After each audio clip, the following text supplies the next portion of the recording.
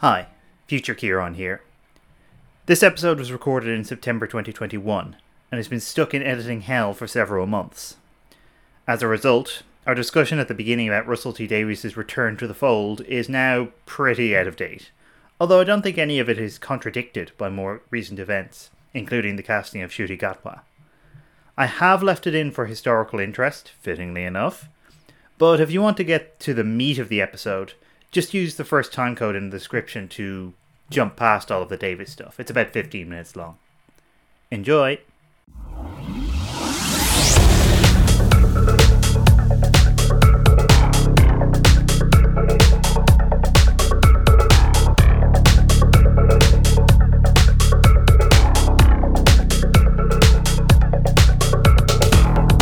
Hello, and welcome back to Lots of Planets Have a North, a Northern Doctor Who podcast.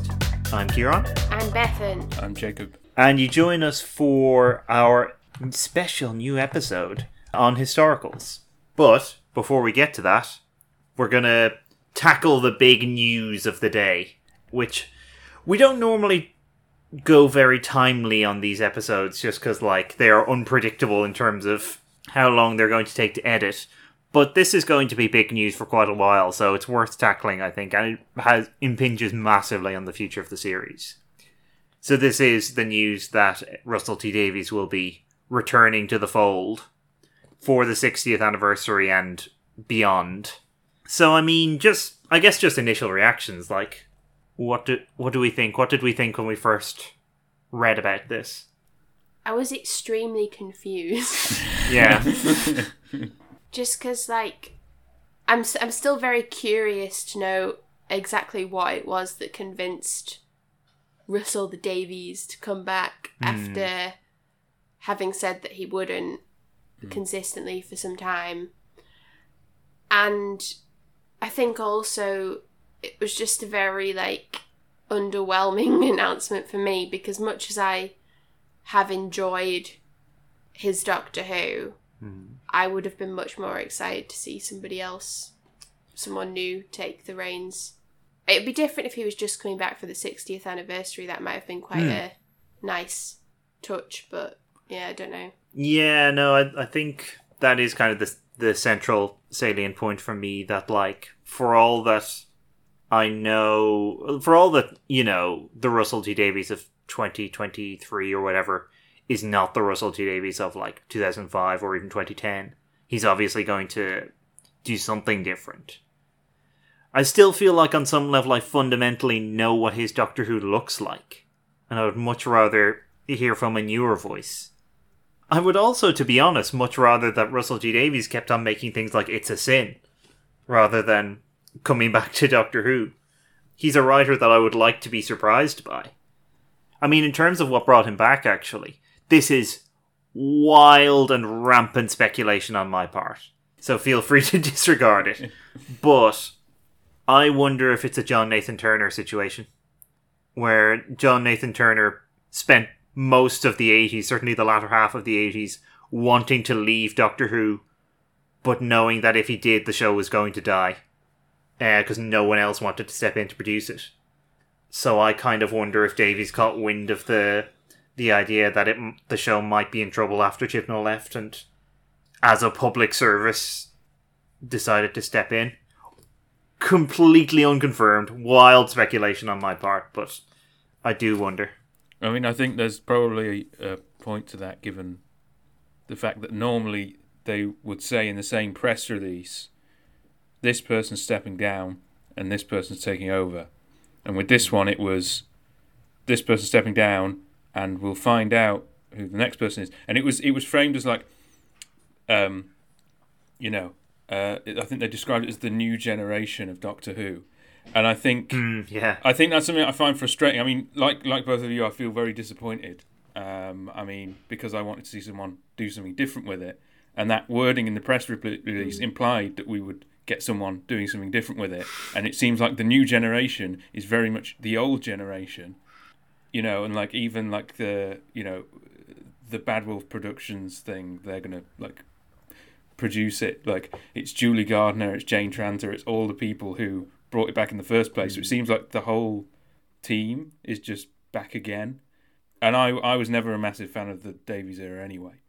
Although it's kind of, I don't know, I look a bit more favourably on it than I used to, but like, it just seems like the peak of the kind of like nostalgia that we've seen for the Davies era in the Chibnall era, kind of Chibnall bringing back, the Judoon, bringing back Jack Harkness, all of that stuff. I don't know. I do think it's interesting in like a wider cultural context of like sort of nostalgia for the 90s and the 2000s as compared to the the current kind of era of of kind of like populism and what's described as post-truth or whatever. Like I think there is I don't know, I think it plays in, going back to Davies kind of plays into that again.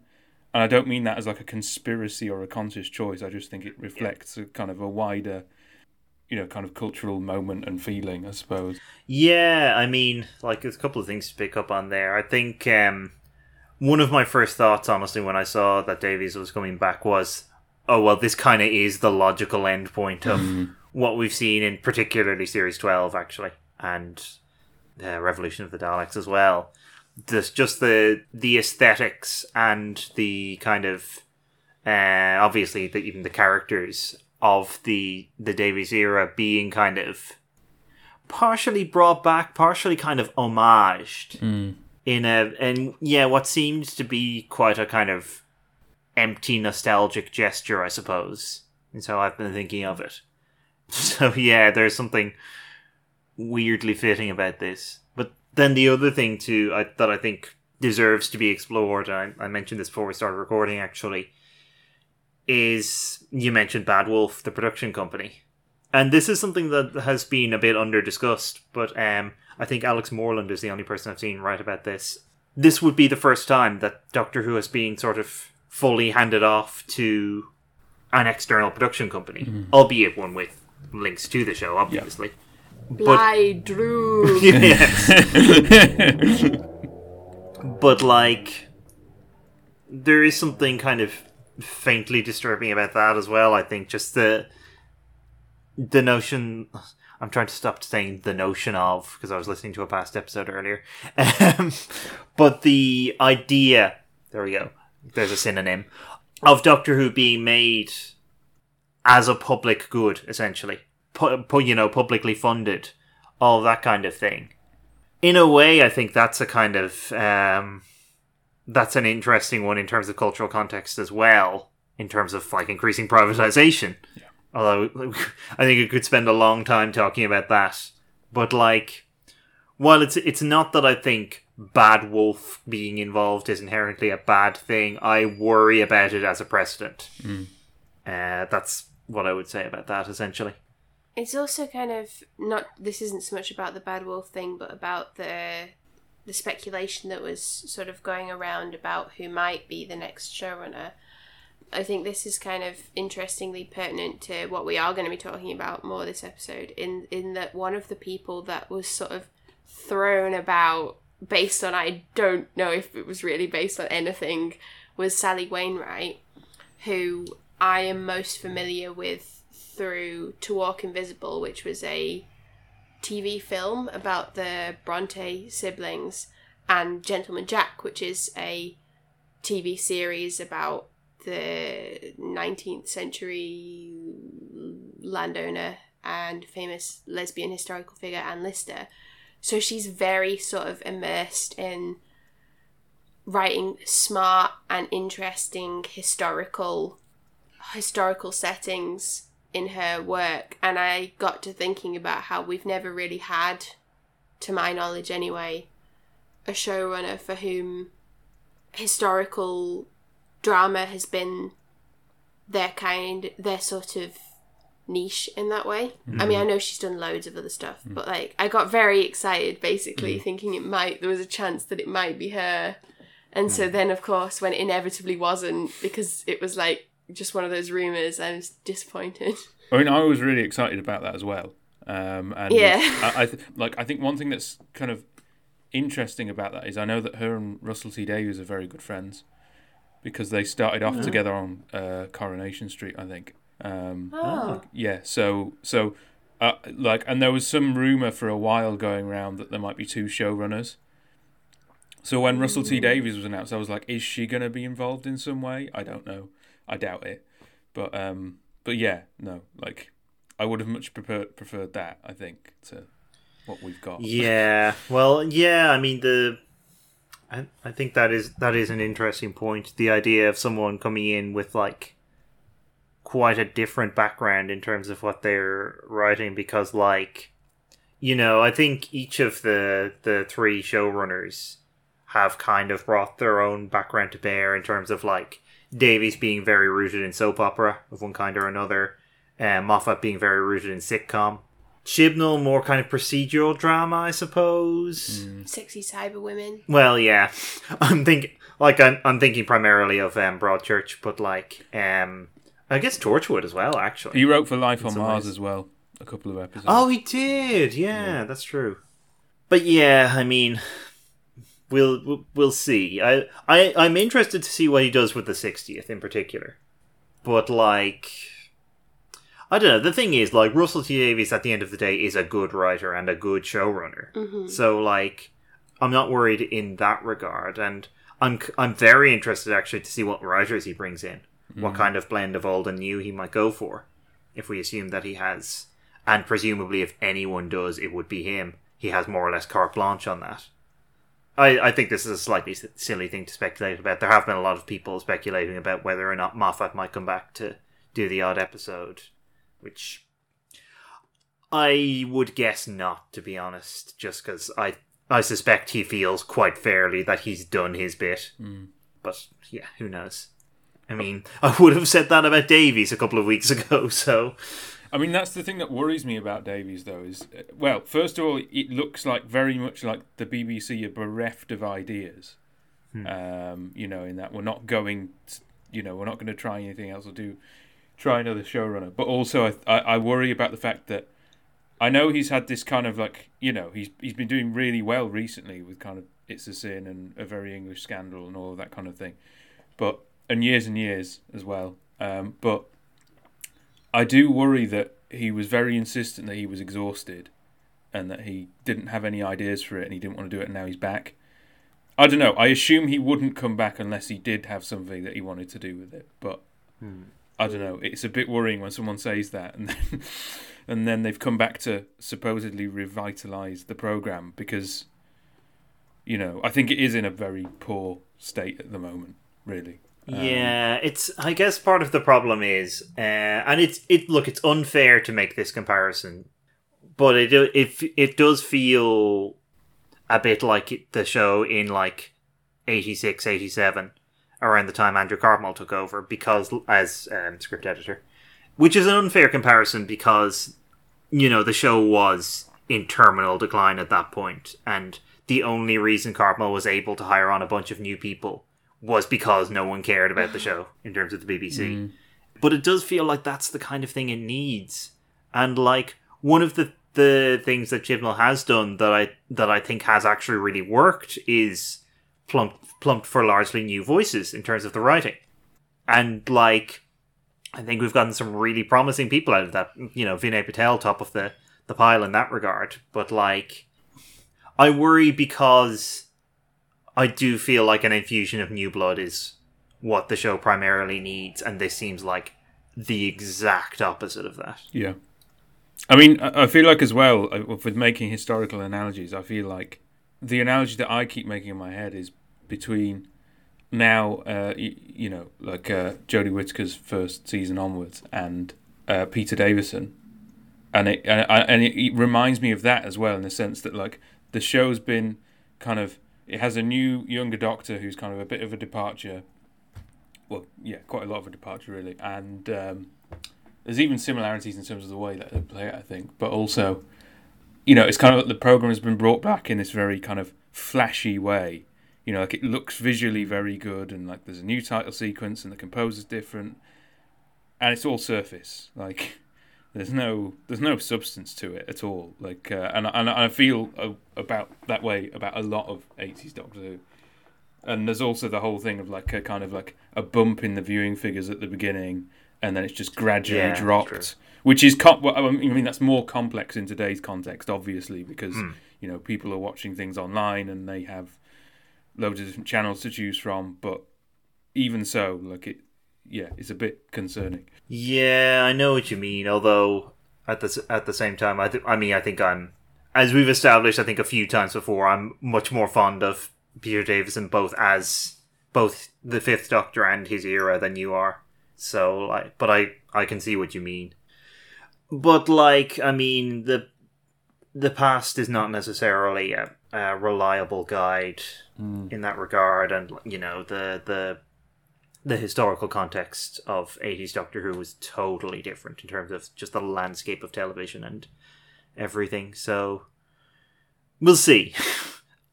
Ultimately, we will see. So I think after a good 15-minute tangent, it might be time to move on to our actual ostensible topic for this episode, which is historicals, as we've kind of actually alluded to a little bit, pleasingly enough, already. So what we want to do is we want to talk about the historical in Doctor Who, what it has done, what it can do, some ideas for what could be done with it in the future.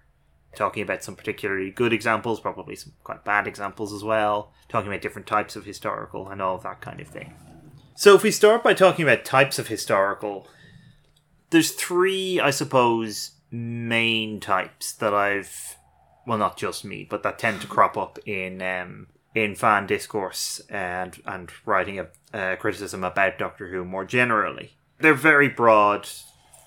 And particularly the first one is a very broad topic, but I think is kind of worth talking about within that broadness. The first one, essentially, is...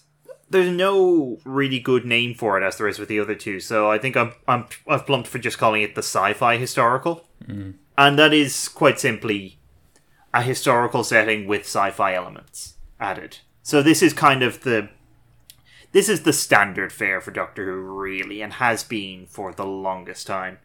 The first example is probably something like the Time Meddler, like in season 2. And then it becomes the kind of the standard, probably sometime around early Tom Baker, really. It's the classic land in a historical setting, investigate what's going on, find out there is some kind of alien, usually, influence, and then quite often revolves around removing that alien influence so that history may continue on its course. Like, there's just any number of examples spring to mind there, I think. I think part of its appeal is precisely... Well, there's two things. Firstly, it's inherently a fusion. And Doctor Who is very adept and very kind of based in this kind of fusion of genres and of settings and that kind of thing. So fusing a historical setting with sci-fi content, these two things that seem like they could be antithetical, is kind of the very basis of the show. I mean, the second ever episode of the show is a spaceship journeying into the Stone Age. So already it's there. But I think the other appeal is just that it's so broad. You can kind of do more or less anything with it. I mean, a bit later on in this episode, I'm going to be talking about 3 stories that I think are particular exemplars of the historical, and all 3 of them are sci-fi historicals. I have a little bit more to say about this, but I'll turn it over to you. I realize this is a very broad topic, but what would you say about the sci-fi historical in general? What do you think some of the advantages, some of the pitfalls? I think it's probably what makes the most sense to try and do with a Doctor Who historical from a certain perspective, where you kind of most bring all the elements of the show together. However, I think sometimes there is a real risk of the science fiction / alien element being very tacked on. Mm-hmm. Recently we were re-listening to one of our episodes on Series 9, Season 9? Series 9. About how the woman who lived is kind of an example of that, really. Or I think they try and over-egg the sci-fi pudding, where you already have a science fiction element because it's time travel, and particularly in something like The Woman Who Lived, Me is in herself a science fiction element. And this doesn't really happen with the ones set in the future, because in the stories set in the future, the monster or villain tends to just be something from that time period. Whereas in a historical, it tends to be something that's very extraneous to the setting in a way that they are not always in the ones set in the future, or even often are. And I think that's kind of a weird thing to think about when you compare the two different types of time travel stories that you get. Yeah, that's true. I mean, as you alluded to, there is definitely an argument to be made that every Doctor Who historical is a sci-fi historical because the Doctor's in it. We'll come to that in a minute, I think, when we start to talk about the other side of that coin. But yeah, I'll hold off a little bit on talking about what I think are some of the pitfalls, although you've kind of touched on them there. But yeah, Jacob, what's your take? I find them very, very variable. Like, I think they tend to work when the villain's kind of... I think I've said this before. Well, not just the villain, but like the sci-fi element is kind of incorporated into the historical setting. You know, so it might be that it's something like The Empty Child, where it uses a kind of, like a symbol of the time, or like the iconography of the period, but not in a way that's just pastiche. You know, in a way that says something about the historical period that it's set in. I mean, even something like The Time Warrior, which I wouldn't say I'm a huge fan of, but I do think there's at least some thematic coherence to having a Sontaran in it, because it's all about, as we discussed in the podcast, it's all, a lot of it's about kind of the state of war and all of that kind of thing. And obviously they're a warrior race and all of that. I think the problem is I find that they've become very tired and cliched very often.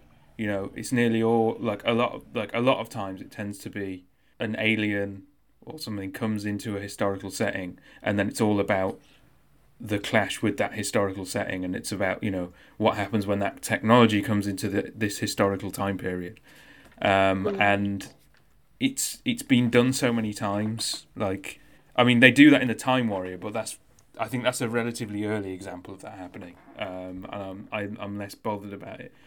But I find that a lot of times when they do things like that, there's not really a clear thematic reason for having the sci-fi element in. It's just kind of let's put these two things together.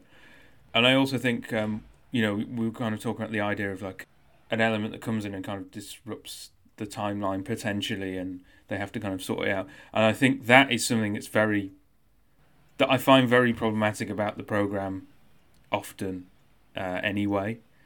I mean, I feel like I'm kind of, I'm going sort of towards the whole like arc of history kind of thing that Elizabeth Sandifer talks about. But like something like Rosa, I found it really problematic in, because I think in Rosa specifically, it was like they can't intervene in the situation because history has to run, as it does, so that Rosa sits, on the bus as a protest, and then that obviously sets in motion the rest of the civil rights movement and so on.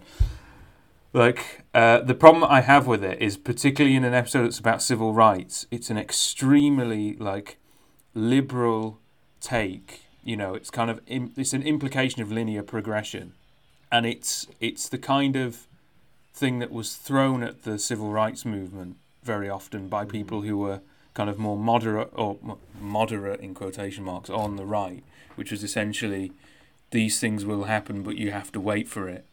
And that just doesn't sit well. It's like, shouldn't have to wait for racial justice and equality. It's not, yeah. And I mean, that is an issue that the program has as a whole, but I think it was a particular problem in that episode specifically.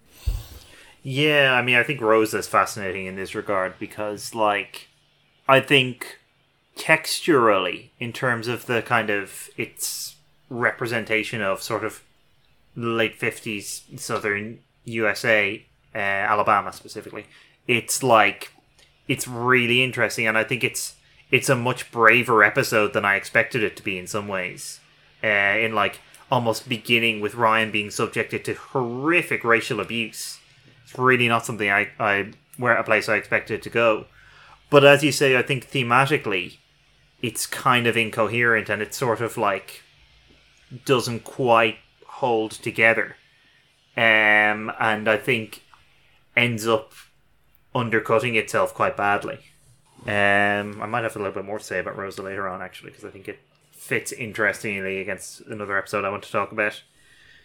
I think, for me, a frequent pitfall that sci-fi historicals fall into, and a real danger of them, is when you come to some interesting historical mystery or just some big event in history, and we find out that the answer to this thing is aliens did it. Which is really boring. Like, when you... Even if it's something that doesn't need explaining, like, oh, actually, Vesuvius erupted because there were, like, lava aliens living in... Now, I actually don't mind Fires of Pompeii. I think it's a decent episode, and it does have some more interesting thematic stuff going on. But, like... It's that kind of thing. Annoyingly, the only examples I can think of off the top of my head are episodes that I quite like The Eaters of Light. But I think it's a danger of kind of the Unicorn and the Wasp. There's an example. I know one that you don't like. Haunting of Villa Diodati. Oh. How did Mary... It wasn't even a mystery, but how did Mary Shelley come up with Frankenstein? We'll get to Haunting of Villa Diodati. Believe me, we'll get to it when we get to my third category. I think what you were saying is that's quite interesting as well in terms of, like, I think we said this with Pyramids of Mars, maybe not in the podcast, but I'm sure we discussed it, where it can be deployed in quite a problematic way to say, like, non-European, non-white people couldn't possibly have done these things in history. It was the aliens, you know. Yeah, for sure. That's actually the next point I was coming to. Like, we've already come across a couple of examples of that in the classic series on this podcast, and unfortunately, there are many, many more. And, like, yeah, it definitely runs the risk of just full-on being racist. Yeah. And having kind of just being bad history as well. In a different... it's another aspect to what you were just saying there, Jacob, really, about the kind of liberal view of history as a constant linear progress. And actually, one of the reasons... I know, Bethany, you've mentioned this before. One of the reasons I like Eaters of Light, for instance, is the way... that exchange that you always talk about between Bill and the Roman soldier, which kind of suggests a very different approach to gender and to sexuality, specifically, I guess, in that instance. But it's like a kind of a sly bit of undercutting of that narrative that I think works very well. And also, I think I'll come back to this in a bit as well, but I think a lot of the time when the historical settings work best is when there is a contemporary resonance as well. And so I think the danger is quite often that the historical setting... Actually, this is something you talked about, Jacob, with regard to The Woman Who Lived Again. That the historical setting becomes a backdrop. It becomes like the kind of, you know, the painted backdrop of a play against which the actual story is set. The two things don't really, like, interact. The Woman Who Lived, I think, is a very good example of that, actually. And it becomes kind of tokenistic. It becomes kind of like... Next Doctor, I think, actually, we talked about this with regard to that, is kind of a story set in... Not even in Victorian times, in Victoriana. Just because, like... Oh, well, you know, Victorian aesthetics play well, especially at Christmas. Let's just kind of do a Victorian story. Why not? It tries to do something with, like, industry, but I don't think it works. And gender. Oh, yeah. But that really doesn't work. Yeah, anything else before we move on to the next category? I'm saving up my takes. Oh, I mean, the only thing I would say is, like, a last kind of thing is I feel like the kind of... You know, this kind of liberal vision of linear progress that I think does surface in the program quite a lot. I think fundamentally comes out of how the program was set up in the first place. You know, like in the 60s, kind of. I don't know. You get this narrative, and I think it's one that's come back recently as well. You know, particularly in discussions of like Doctor Who's always been political, which it has. But you do hear a lot of people who go, oh, well, it had the first female producer and the first Indian director, and therefore it was an extremely progressive, like, you know, like very like radical show.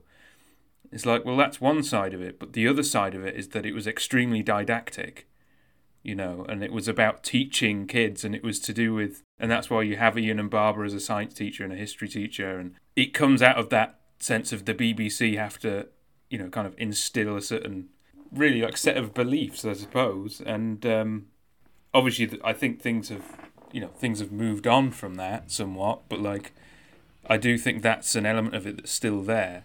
Also, those initial kind of what we might see as progressive moves in terms of who was hired for behind the scenes did not necessarily continue. Well, exactly. Which is the perfect rebuttal to this idea that like things are constantly improving, because it's 30, 40 years then before we get the next director who's a person of colour. It's more than that. It's a long time. I think it was series 11, I think.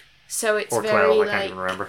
It does kind of offer the ideal refutation of this thing that things are just going to constantly improve and all of that.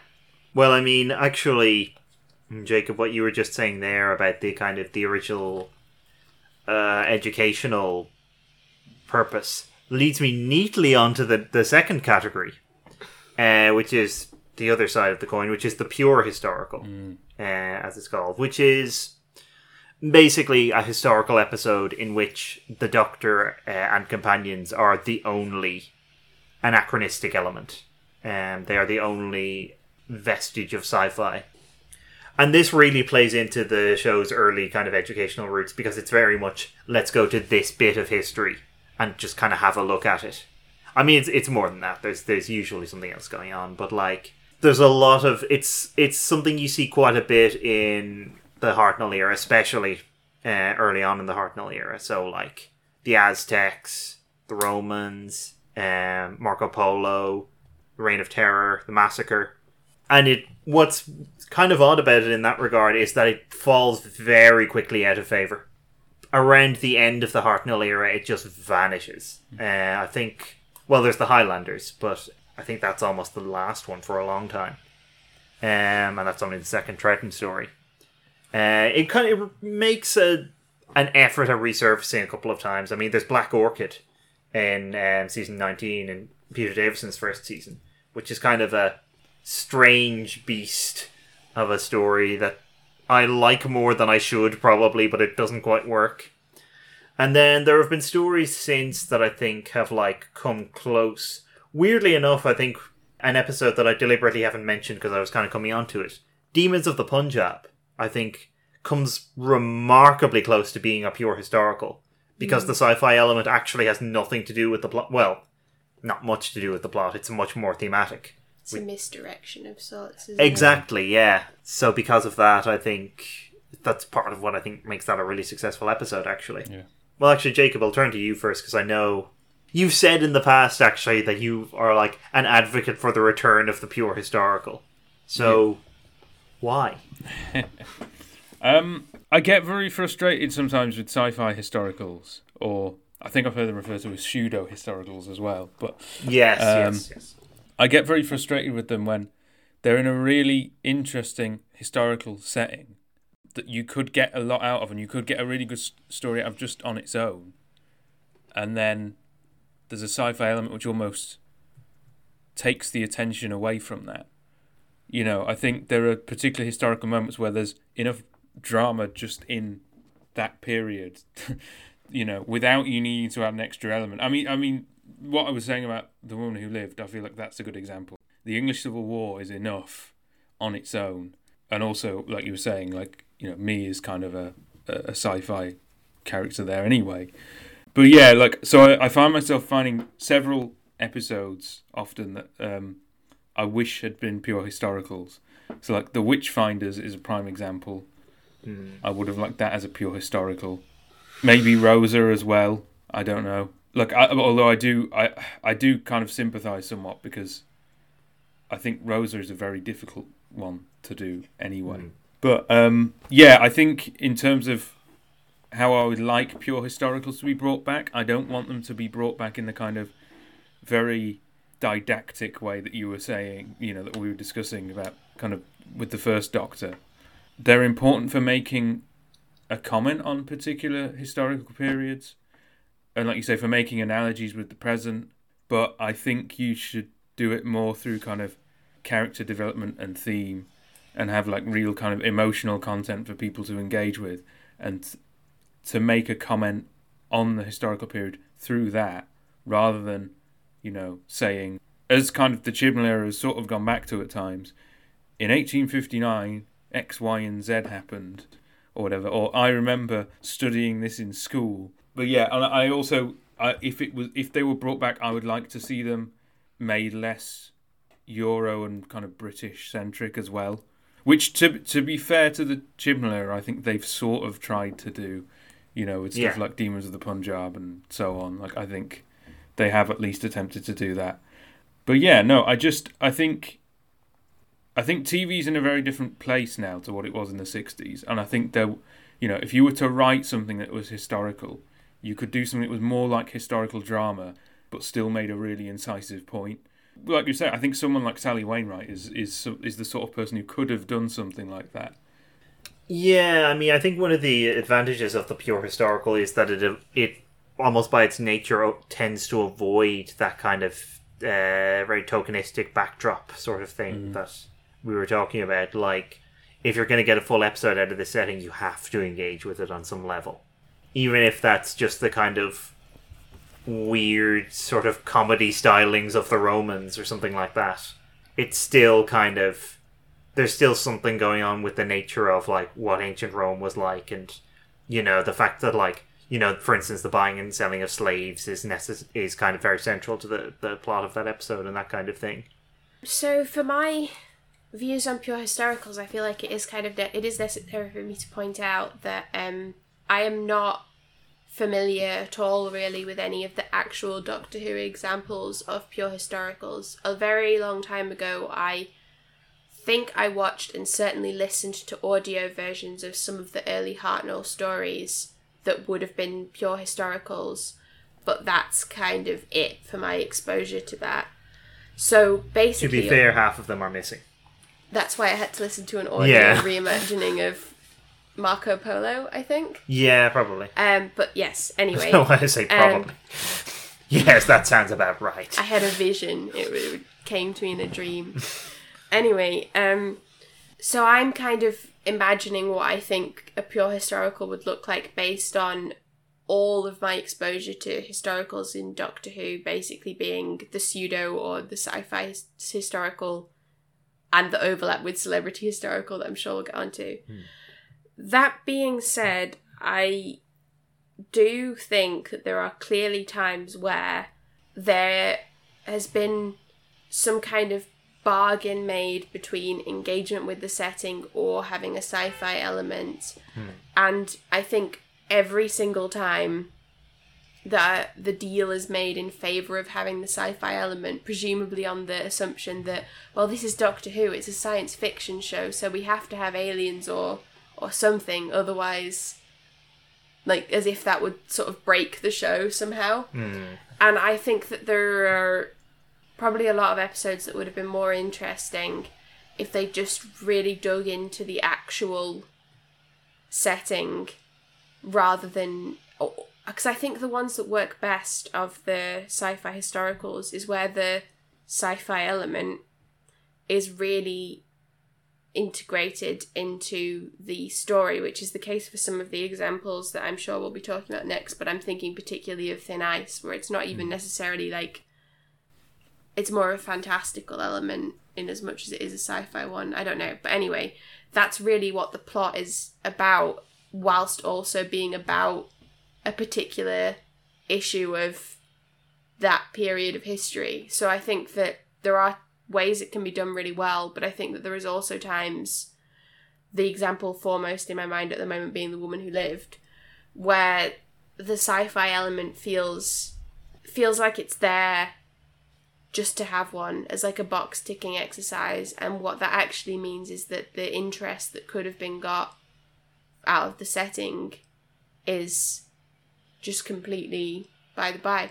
Especially because I think in The Woman Who Lived, the like highwayman thing was not even really at its height during the interregnum It's funny. I was thinking that earlier, listening back on that episode. I really don't know enough about it. They tend to be pastiches, don't they? When it's a sci-fi historical, which is quite often, yeah. I think it's especially in the new series, actually, just because they tend to have less time to drill into that historical setting. Yeah, they don't tend to make them two-parters. I do feel like historicals are kind of the neglected child of the Doctor Who episode family. Like I don't feel like the historicals get as much, and this has slightly changed with some of the Chibnall era ones. Actually, I think some of them clearly have a bit more of a budget, but it does seem like they're kind of there because they need to be, and not always there because they build interesting plot moments. Mm. There are definitely some points in like both Davies and Moffat eras where it seems like an episode was sort of, well, we should probably put in a historical here, so let's get Mark Gatiss to write something set in the Victorian era. Bam, done. Which doesn't tend to work that well. But yeah, I think it's true. I think there's a thing actually that I've noticed Chibnall specifically does, where he will use historical periods kind of interchangeably with geographical settings. So in the same way that, for instance, Revolution of the Daleks pops around between a bunch of countries, as does, I know he didn't write it, but Praxeus. Spyfall Part 2 does the same thing, but like chronologically. Which is only the beginning of the issues with Spyfall Part 2, I think. But what could be more empowering than rattling through a bunch of prominent historical women in like half an hour and not giving them each of them a time to really shine, erasing their memories? Oh shit, you're right, my bad. But yeah, let's not get into Spyfall Part 2 too much, because like we will be here all day. Anything more about pure historicals before we move on? No, I think I've been silenced by the thought of Spyfall Part 2. So. Oh no, it is a sobering thought. Well, just silence because of how empowered you feel. Like silence will fall. So, actually, as you've already kind of alluded to, the third category that I have down, which does cross over with the other two, but particularly the sci-fi historical, is the celebrity historical, which is, broadly speaking, just a historical centered around a particular famous individual from history. This is very much a new series thing. There's a couple in the classic series that, like, have some element of this. Like, you will get famous people will show up, like Nero in the Romans, for instance, or, like, a slightly odd example, but George Stephenson in Mark of the Rani. But they don't tend... Yeah, I know. But they don't tend to be focused around that individual in the same way that something like... To take the earliest example, really, The Unquiet Dead is very focused around Dickens. You know, it's a story based, like, loosely on Dickensian stories, and so Dickens himself takes a prominent role. Now, I'm not a fan of celebrity historicals, I'll say that at the top. And I'll go through a little bit why, but, like, I was trying to come up with an example of one that I think works really well and that I really like. And frankly, I struggled for a bit. In fact, what I think is quite telling is that when I did come up with one, it was Robot of Sherwood. Which is... You can see why that's interesting, because it's kind of not really about Robin Hood. It's about the kind of... the legend and the story of Robin. Well, I mean... Robin Hood is a legend of the story anyway, but like... He's a legend. Yeah, he's an absolute ledge. He's a ledge. But like, it's kind of, it's playing with that notion of what Robin Hood means as a historical / legendary figure in an interesting way. And I think usually the more interesting celebrity historicals will kind of have something to do with that. Like, I'm not as fond of Vincent and the Doctor as a lot of people are, and I suspect Bethan may have some things to say about it, but, like, I think part of the reason that resonates with people is because it's about Van Gogh as an artist. It's about his kind of place in art history. And so it's kind of about what he means to be, what his paintings mean to people, and I guess specifically to Richard Curtis. What I was kind of alluding to earlier, and the reason I said we'd get to Villa Diodati, is it plays into my central problem with the celebrity historical, which is it's kind of, by its very nature, I think, buying into the great man theory of history. For anyone who doesn't know, the great man theory of history is essentially just the notion that, broadly speaking, history is driven by the actions of specific remarkable individuals. It's the kind of the theory of history whereby you can see the Second World War as basically like a clash between Churchill / Roosevelt / Stalin and Hitler / maybe Mussolini. Just to take one quite broad example of that. And so the problem with the celebrity historical is that, to a great extent, you're concentrating a historical period as well into a specific individual. And so they tend to focus very much around kind of individual genius. So actually Vincent and the Doctor kind of does that. But I think the Shakespeare Code is a more obvious example of one that is very much about this one lad who wrote great plays and like how the power of his words is able to do magic, essentially. But the reason I mentioned Villa Diodati is because Villa Diodati, I'm almost impressed by the extent to which it makes this text by affirming that Percy Shelley is so important that his life can be measured against that of like untold billions of people, which is a horrifying ethical framework. I mean, we will get to Villa Diodati more at some point. I mean, I also have a big issue with the fact that it ends up sidelining Mary Shelley, but anyway, I'll probably talk more about this, I think, in the future in terms of specific episodes, because it comes up a lot, but that is the basis of my objection. And it's one that, again, there are some celebrity historicals that I like more than others, but as a genre, I think it's kind of, it tends to be a fairly lazy way to approach history. And I think it buys into some bad historiography. It ends up with just a poor and I think even potentially damaging understanding of what history is. I mean, for anyone who's listened to this before or who knows us, like, probably aware that I usually work within a Marxist framework. So obviously I object to the great man of history thesis because I think that all history proceeds through class struggle, essentially. So yeah, like I find the great man of history thing kind of deeply offensive, and I would much rather have historicals that are based around particular historical events or periods that don't look at it through that, you know, the lens of one particularly famous person. Vincent and the Doctor, because this has been mentioned, I'm in slight disagreement because I quite like Vincent and the Doctor. Maybe that's just because I watched it when I was younger, but like I don't have as much issue with it in terms of the great man of history thing as, say, like Villa Diodati. Apart from, I mean, there's the line towards the end that Bill Nighy says about he was one of the greatest men who ever lived, and that's for me the line where it really falls apart. But there's a lot of other stuff in the episode that I think is quite good. And I appreciate the fact that it's at least trying to, even if it doesn't always succeed, it's at least trying to do something compassionate with regards to, like, you know, like a depiction of mental illness. But yeah, look, broadly, it's not really the approach that I like. I think, yeah, particular events or periods are the way to go. But yeah, that's all I have to say, really. Like, I pretty much broadly agree with everything you said. So I'm not as down on the celebrity historical as either of you are, as far as I can tell.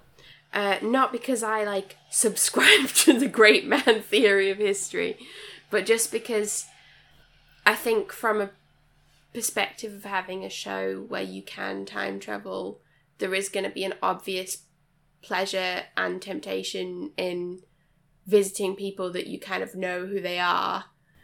However, I think that the tendency is to pick, as the term celebrity kind of implies, I think there's a temptation to pick people who are already extremely well known and who you aren't really gaining anything interesting from visiting other than to be impressed by, other than the sort of fun of seeing the Doctor in the same place as someone famous. I don't think that many of them really get beyond that.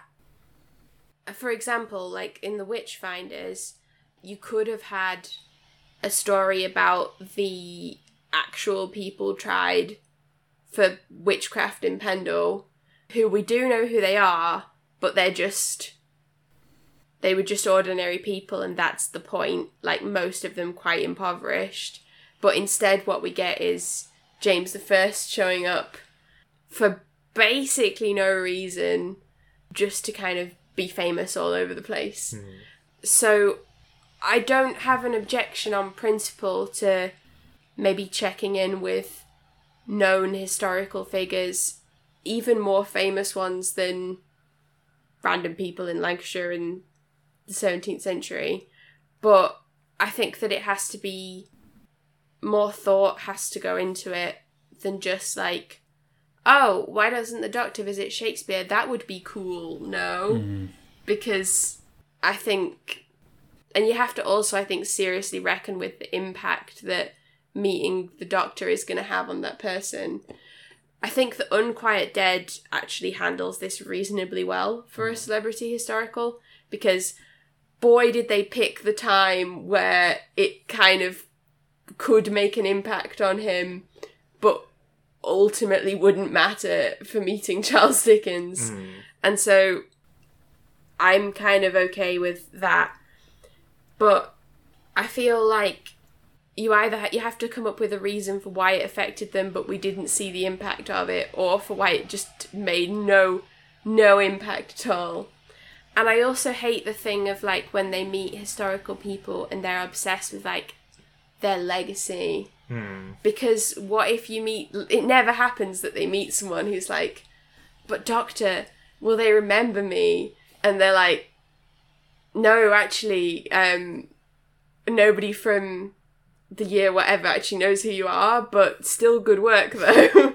Because that would be really strange. But it's just kind of annoying. And also, my issue with Vincent and the Doctor, which I'll voice now, I haven't actually watched it in a long time, so I don't want to go too harshly on the bits that I don't remember that well.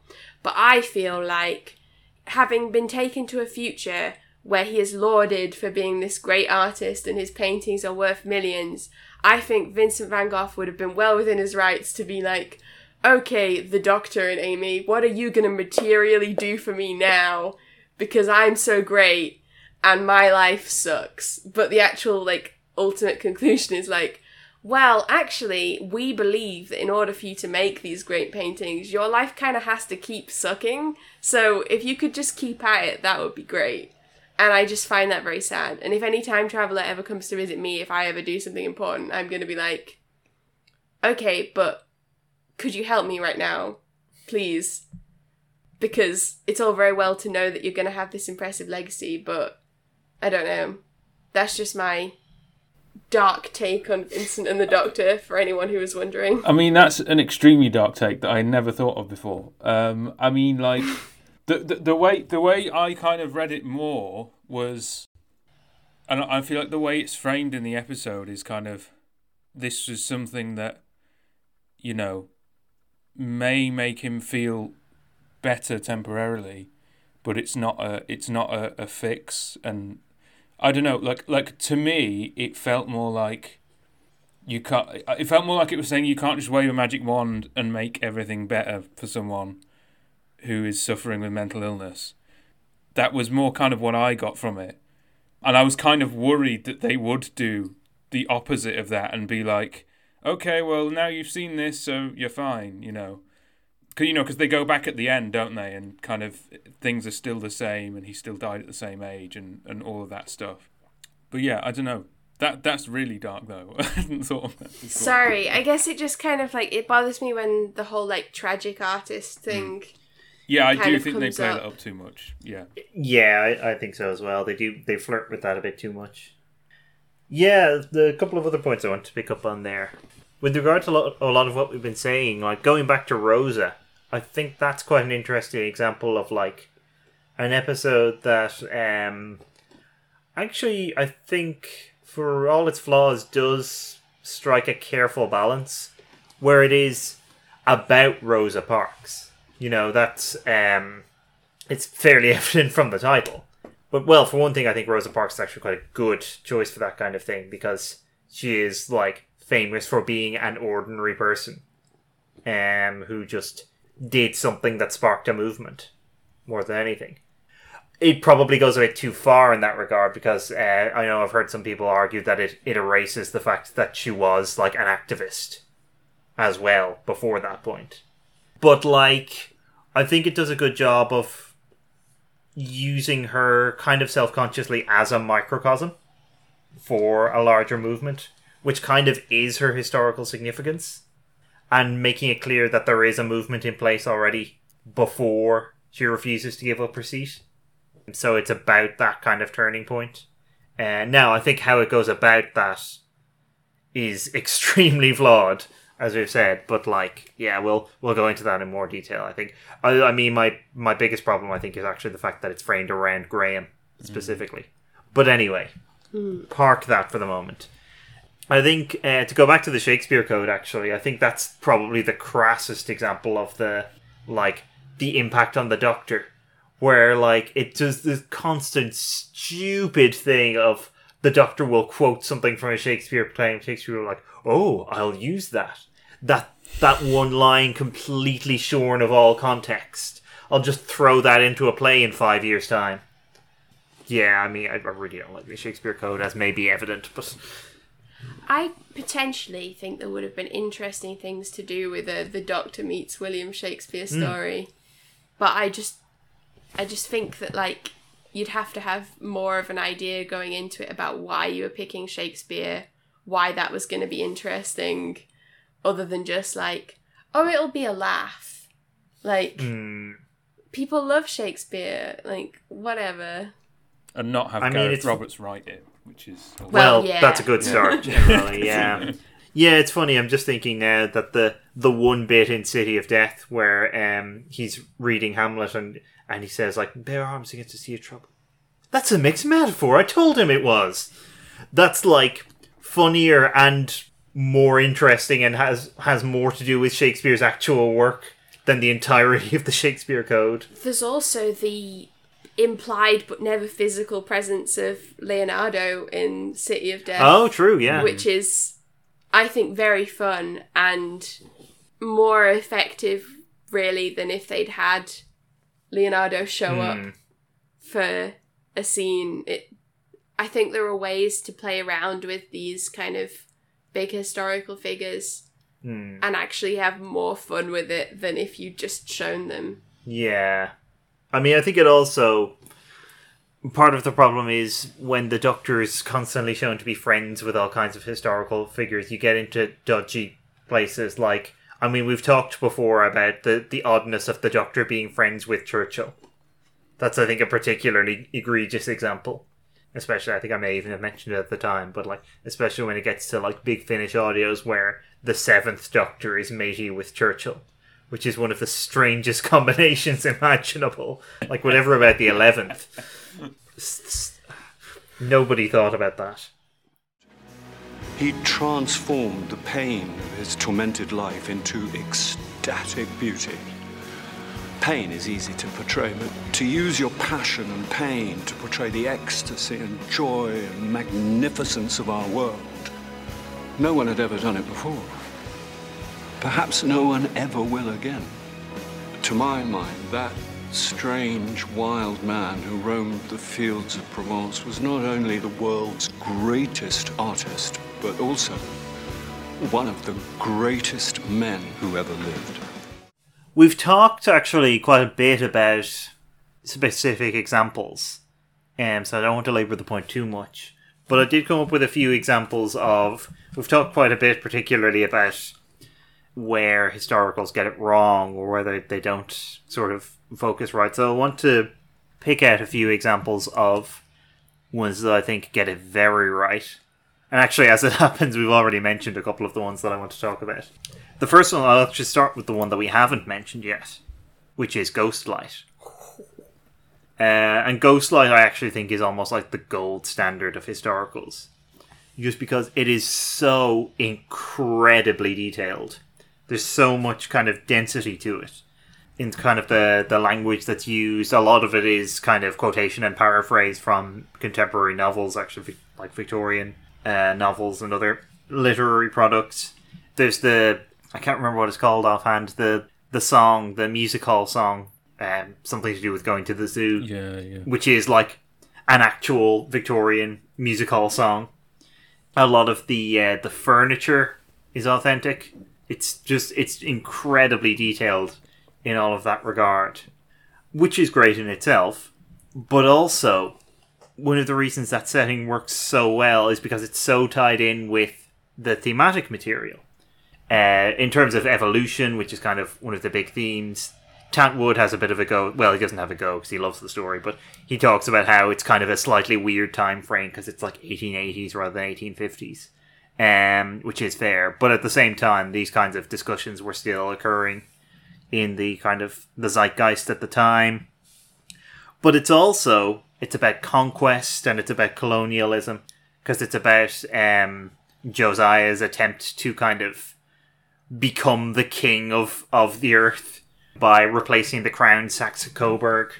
It's an inversion of Victorian colonialism, essentially, just turned back on itself. Which is why I think it's so enormously clever to have that happening in an authentic-looking Victorian house.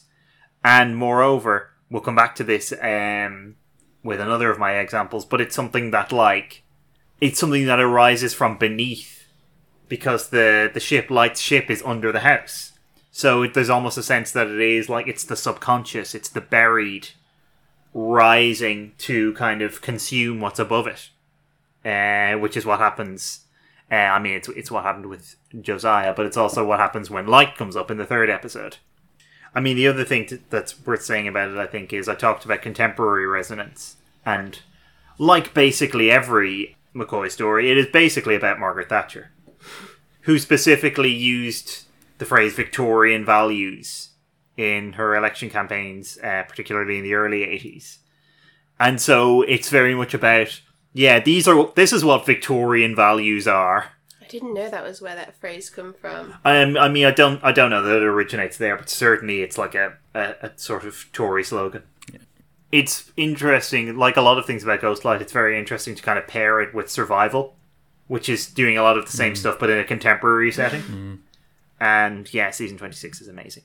But yeah, that's why I think that's like such a good example of the marriage of the historical setting and what you want to do with it.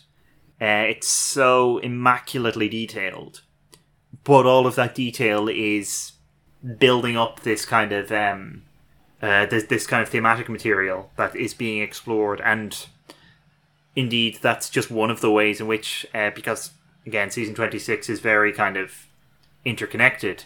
It's just one way of coming at that material, which will become at a different way in Curse of Fenric and a different way in Survival, and has been come at a different way in Battlefield. So, yeah, I mean, I'm sure you have things to say about Ghostlight as well. Yeah, I mean, I think I've probably mentioned Ghostlight in the McCoy era, I don't know how many times anyway. But yeah, I think it's great, and I agree with pretty much everything you were saying about it, about why it's good. I also think it's kind of interesting, you know, you were saying there's the kind of analogy between the kind of the contemporary Thatcherite era in which it's produced and the Victorian era that it's portraying. And I think the other aspect of it, of course, is kind of knowledge and forms of knowledge, and you know, kind of how they're tied up with colonialism and capitalism. You know, so that there's the different specimens that are like kept in the house, and then there's the the whole thing with Light is trying to catalogue different species, and it's saying, how can you catalogue all these things when everything's changing? And I think that's a really interesting thing at the time, because it's an attack on colonial forms of cataloguing and sort of producing knowledge that look at things in terms of kind of ossified facts rather than like relations and processes. But it's also got a contemporary relevance in the sense of kind of like, the free market and the complexity of the free market, and how can you ever know kind of vastness of it. So yeah, look, it's just, I mean, we could talk about it all day, but it's just wonderful. We will when we come to season 26. I don't really have anything to add to that. I think you're right. There's a kind of a detached rationalism as well that Light represents, which is why he's kind of ultimately defeated by the Doctor saying, well, what about the Bandersnatches? What about all of these like fictional things that you haven't catalogued?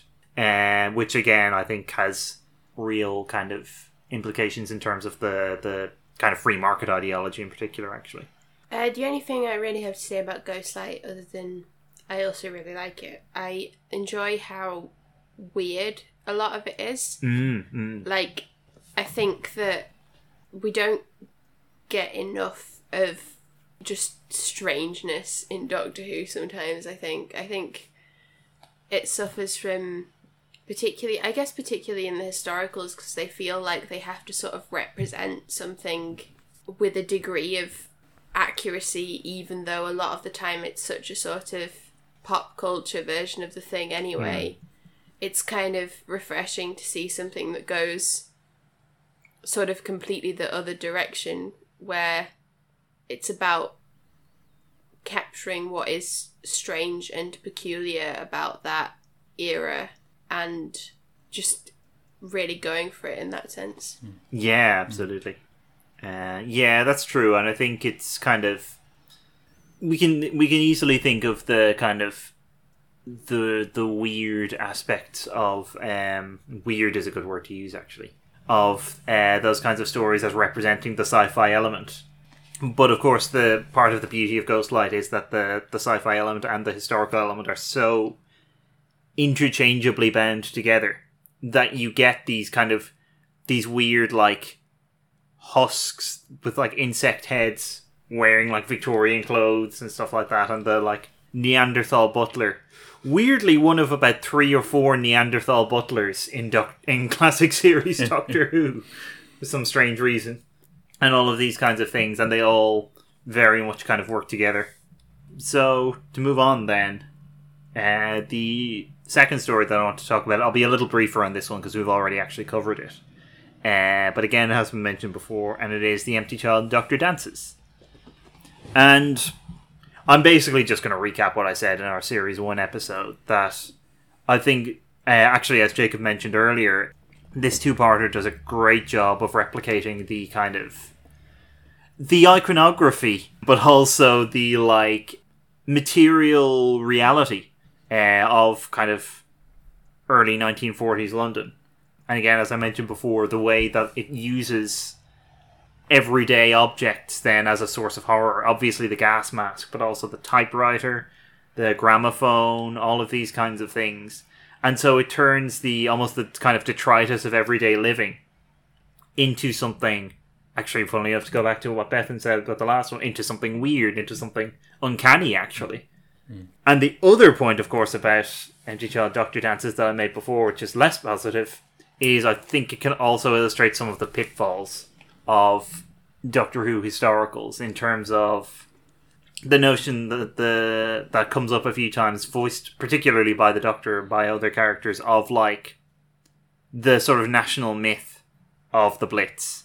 The notion of like, I think as the Doctor puts it at one point, one little island kind of stood alone, which is untrue apart from anything else. But more importantly, I think it, well, it's not that that's not important, but it's a very kind of, it's a polemical view of history. It's a view that is married to inherently to ideology, and as we've seen in recent years, that very much lends itself to a kind of right-wing and even far-right populism very easily. It's very easy to tie it to xenophobic notions of kind of British purity, if you like.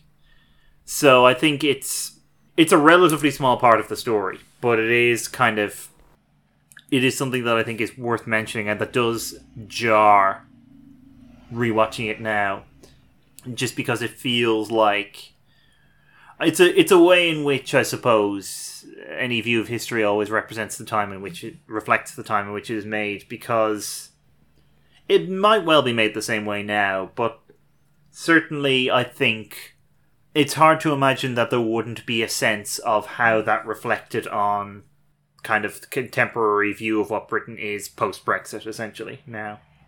I mean, I did kind of say as we all did, I did kind of say my piece on this when we did our episode on Series 1.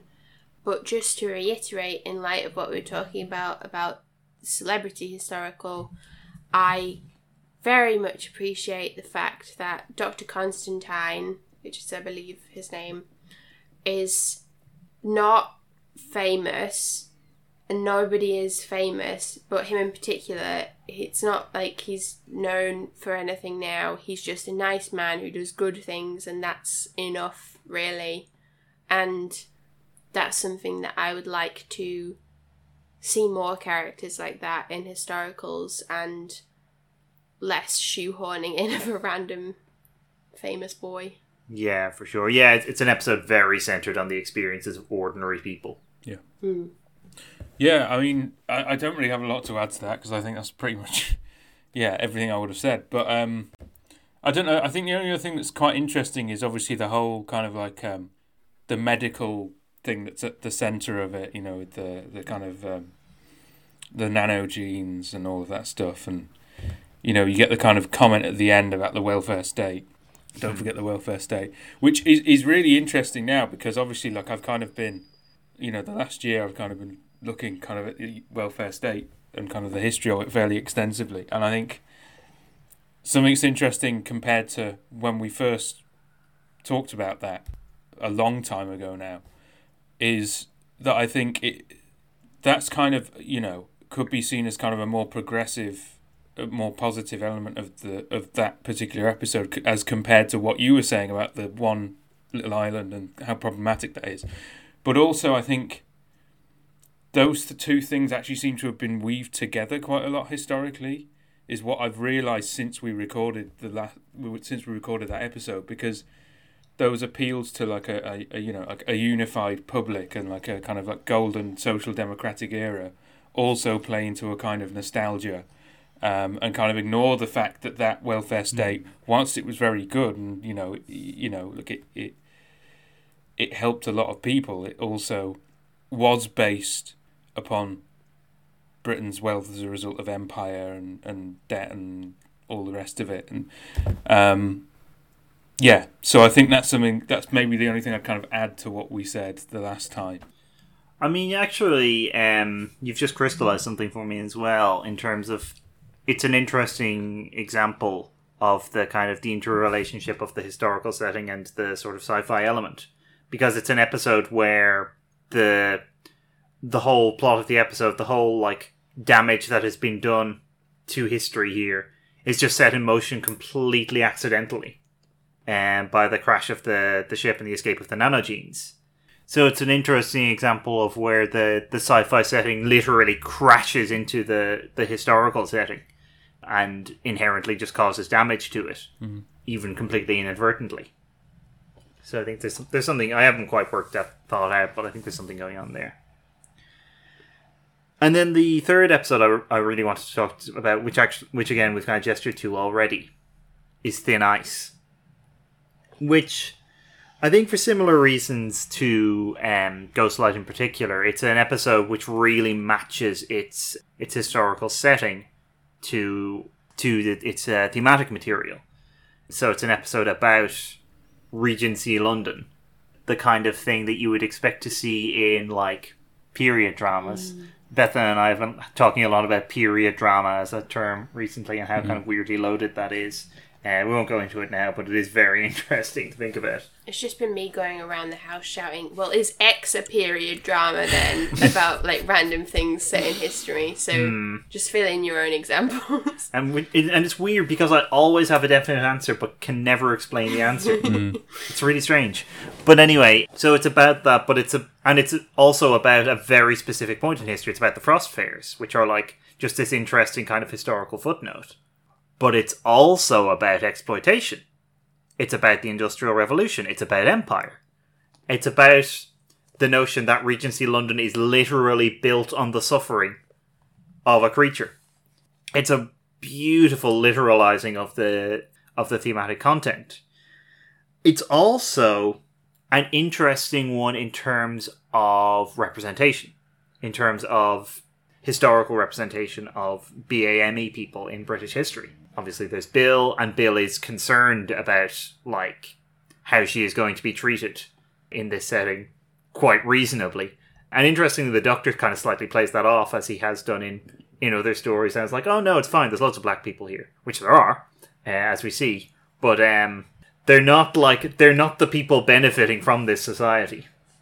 And so I think it's a rare story that actually kind of has the courage to tackle that and to say, like, well, unfortunately, aspects of a person's identity are going to place them in some kind of danger if they go time traveling.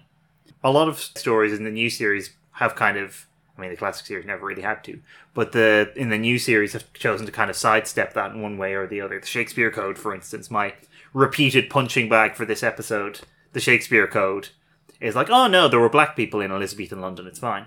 Which, yeah, there probably were, but like... And Martha's the inspiration for the Dark Lady, which is definitely flattering. Yeah. But yeah, I mean, I know Thin Ice was a story we've talked about quite a bit before. I know it's kind of a favourite of all of ours, so I'm curious to get your takes on that. I mean, I would just say about I think this is another reason why I'm kind of an advocate for pure historicals, what you were saying about the kind of the racism and the way that it's sidestepped.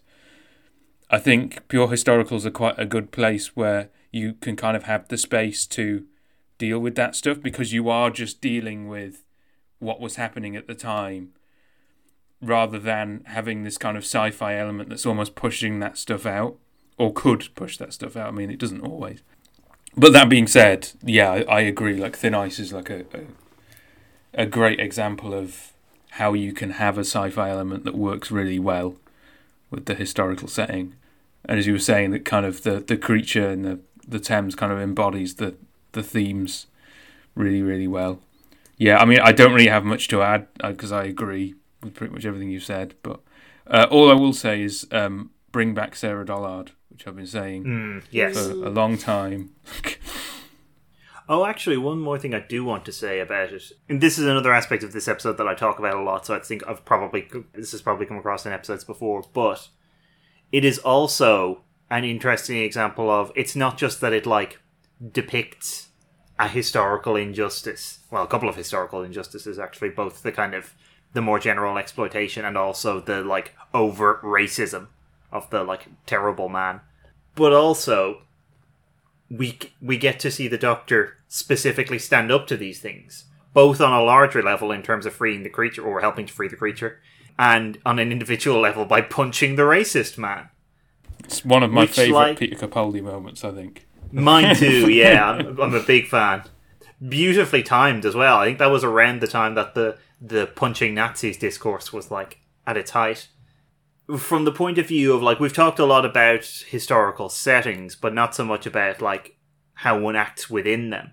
And I think that's a really interesting example of the Doctor modelling a kind of behaviour within a historical setting that is at odds with that setting.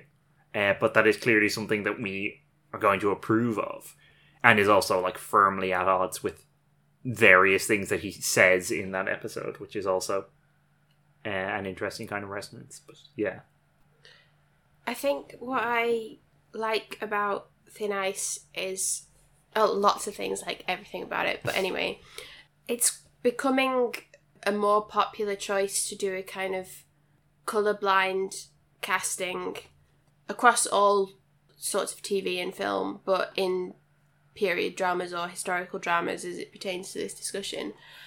And I think that can work really well and really effectively. I'm not against that as a thing, but I think that sometimes if you do purely colour blind casting rather than what I think is known as like colour conscious casting, you end up with a situation where it sort of looks as if you're presenting what is ostensibly a kind of true version of history, you start to run the risk of minimising what was very real oppression that was suffered by people of colour in the past. And I think it is worth having these moments and maybe even building on what we've already had in episodes such as Thin Ice to get at some of the complexities of that. Like, it's not worth pretending that things weren't how they were in the past just to maintain a happy family atmosphere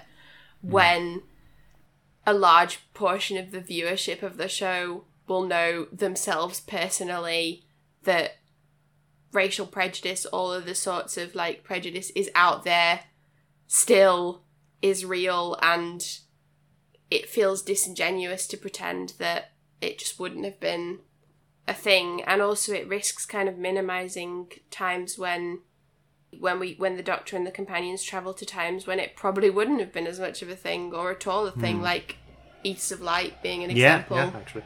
The diverse composition of Roman legions for various reasons is an interesting counterpoint to what we see in Thin Ice, and shows how racism it's not always been a thing that is just getting better.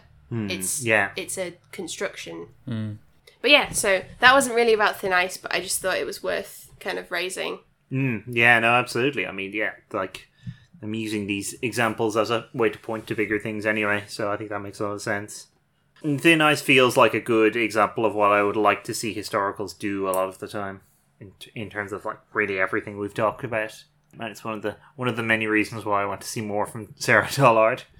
One that we haven't mentioned, but that I would think like I want to raise as an example of a good historical story is Human Nature, Family of Blood.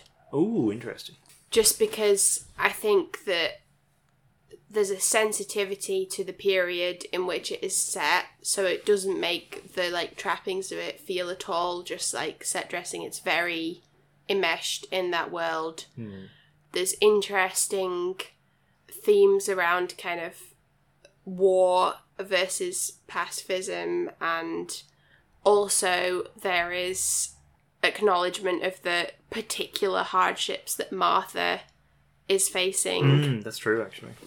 And the like labour she's having to do as a servant, but also kind of for the Doctor, who is essentially out of action for 95% of that two-parter. I think that there could potentially be more in that regard, but it still is, especially as it happens in the same series as the much maligned Shakespeare Code. I feel like it's kind of worth throwing that one into the mix, and also just because I think it's good and interesting. Well, actually, yeah. I mean, the thing with Martha is a particularly interesting example in this regard, because Human Nature, Family of Blood obviously is a story that is reworked for TV anyway. Reworked for, among other things, a different Doctor and a different companion. Reworked quite heavily in that regard, in fact. And whereas, like, Benny spends most of the novel just kind of lounging around the village feeling slightly sorry for herself, Martha, as you say, is, like, performing physical labour in the school. And, like, being looked down on by everyone, including John Smith. And so it's a really interesting... I think particularly the decision to have John Smith be kind of a man of his time in that regard is quite a brave one, and like one that really pays off, because it like draws attention to the kind of historical contingency going on in this regard. And what's her name, Joan Redfern, is also quite racist, which also helps because she is otherwise presented as a very sympathetic character. Yeah, it's not just awful posh lad. Yeah. Like it really shows. Viserys Targaryen. Viserys Targaryen. Oh yeah, son of mine. Yes. Like Sorry, it Jacob. really shows the kind of how racism is kind of so widespread and endemic by presenting it in that way, which I think is interesting. I mean, the only other thing that I wanted to mention, and this is kind of cheating because it's sort of not historical, but also is I'd be quite interested to do more stuff with, like, you know, you were saying kind of like analogies between the contemporary and the historical period. I'd also be really interested to do more kind of like hauntological stuff in terms of like periods bleeding in, like past periods kind of bleeding into the present, which I think is something that you can do really well in sci-fi anyway. I mean, they kind of done it with the riff thing sort of, but not really. But like, I think one place where they kind of do it, even though it's not really historical, is The Awakening with Peter Davison. You know, because you get this thing that's buried in the church coming back from the past, and there's the historical reenactments of the Civil War, but it's also got a kind of contemporary relevance because it was aired, I think, during the miners' strike, or around that time. It would have been produced around that time. And so it does kind of do the kind of thing that David Peace does in GB84 of kind of drawing an analogy between the English Civil War and the miners' strike as a kind of civil war as well, which I think is interesting. So that's something I'd like to see them do more of, but I don't know. I don't know if they will. I am also keen on, this is just what you were saying there put me in mind of Silver Nemesis, which is why I'm talking about this now. I am also keen on when they pastiche the dialogue of specific eras, but when it is done well. And this is kind of pertains to Ghostlight as well, actually. Yeah. But when it's done well and to humorous or otherwise interesting effect, I think it can be a really interesting thing to do with historicals to kind of give that sense of difference. But I understand that sometimes you want to have more of a sense of commonality between people throughout history, but I'm a sucker for a good pastiche. A good chicken-hearted knave. Oh! Chicken-hearted knave! Yeah, well, actually, I think something else that is interesting, that is kind of pertinent to what both of you have just said, and something that comes up a fair bit in various ways, is the notion of Doctor Who being haunted by its own past. So I guess the most overt expression of this probably is the Time War, which, like, Elizabeth Sandifer explores at length as being a sort of a like extended metaphor for the sort of trauma to the show of its hiatus / cancellation, or whatever you want to call it. But I think it's interesting when Doctor Who revisits its own past, or like a past in which it was airing. So, I mean, the example that comes to my mind, and it came to my mind because we were just talking with Paul Cornell, is Father's Day. Because it's going back, it's technically a historical in that it's set in the past, but it's set in the past that a lot of people watching would remember.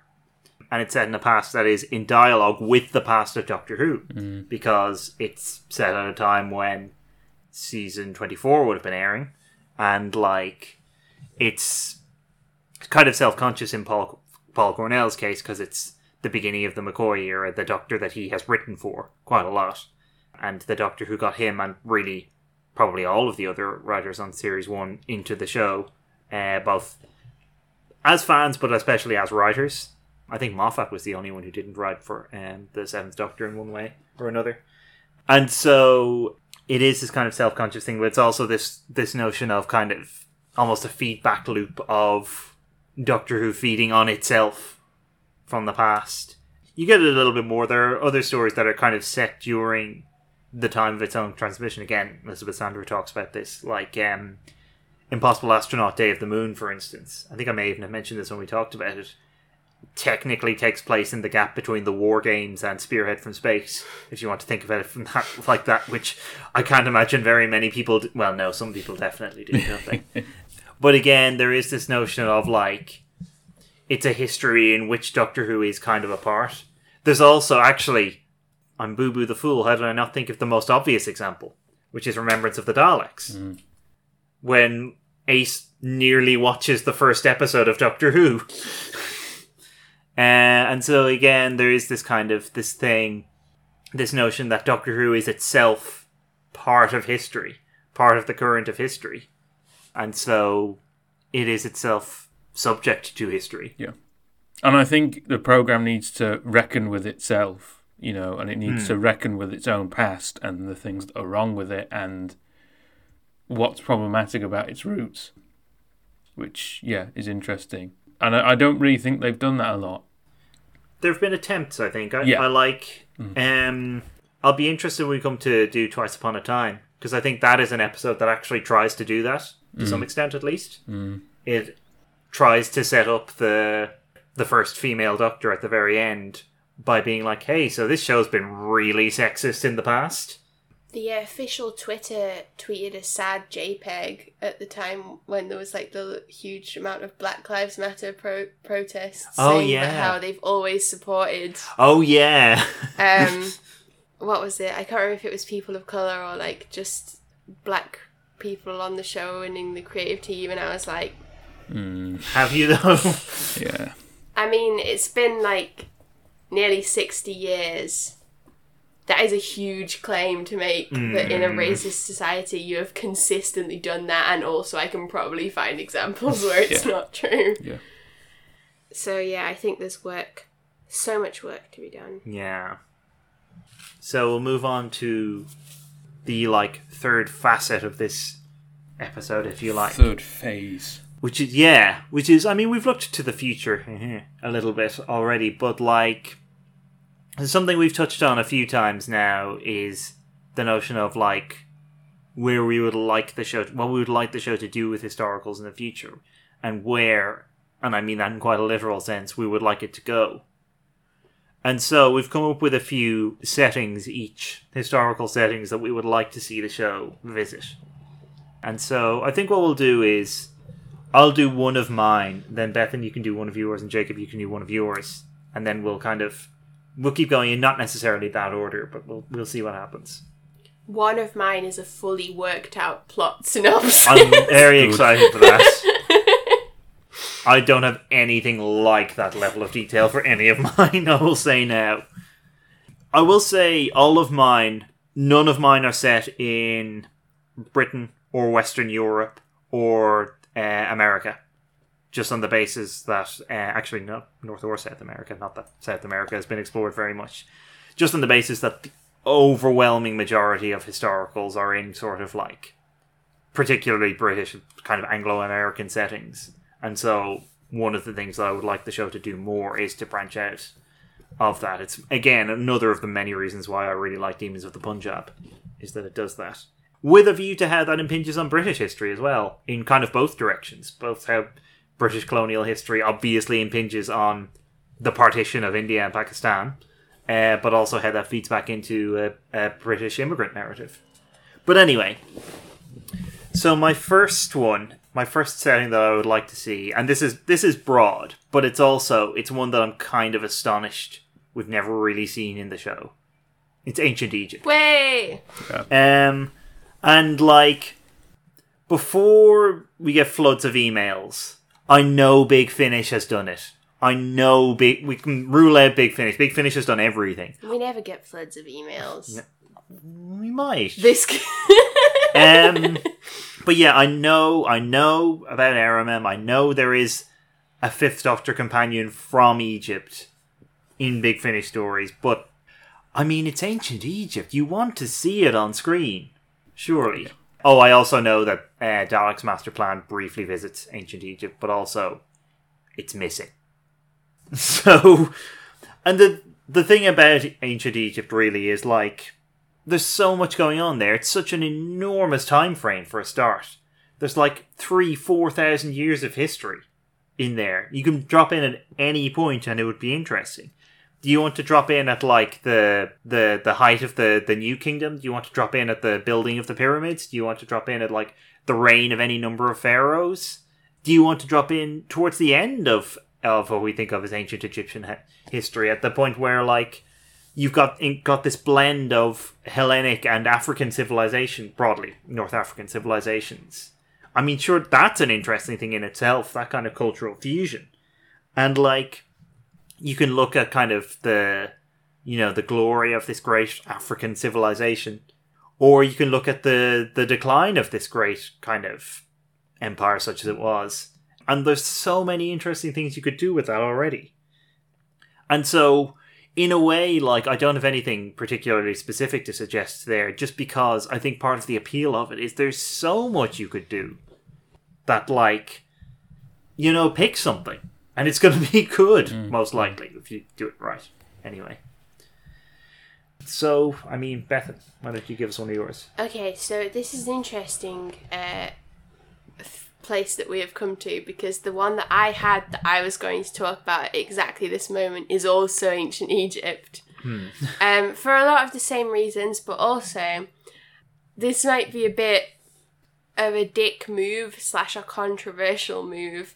I would absolutely want it to, like, be a soft or hard retcon of Pyramids of Mars, making the point that the people living in ancient Egypt were responsible for their own culture. Yeah. And what I mean is, it can either just be that the story takes place there and just, it doesn't mention anything to do with Pyramids of Mars, people are shown doing their own stuff, whatever. Or it could totally be about the Osirians coming and, like, stealing / appropriating the aesthetic and visual culture of ancient Egypt and then leaving and not giving them anything in return. It could be that as well. But that would be, I think, harder to pull off and more controversial for people who like Pyramids of Mars. But that was just my my sneaky ulterior motive for a story set in ancient Egypt, other than the fact that ancient Egypt is just really cool, and I'd love to, like, see it, especially if, much as it would also be kind of cool to check in with some of the kind of famous boys and gals, like Hatshepsut was the one that I was thinking of, but, like, that's just because that would be really cool.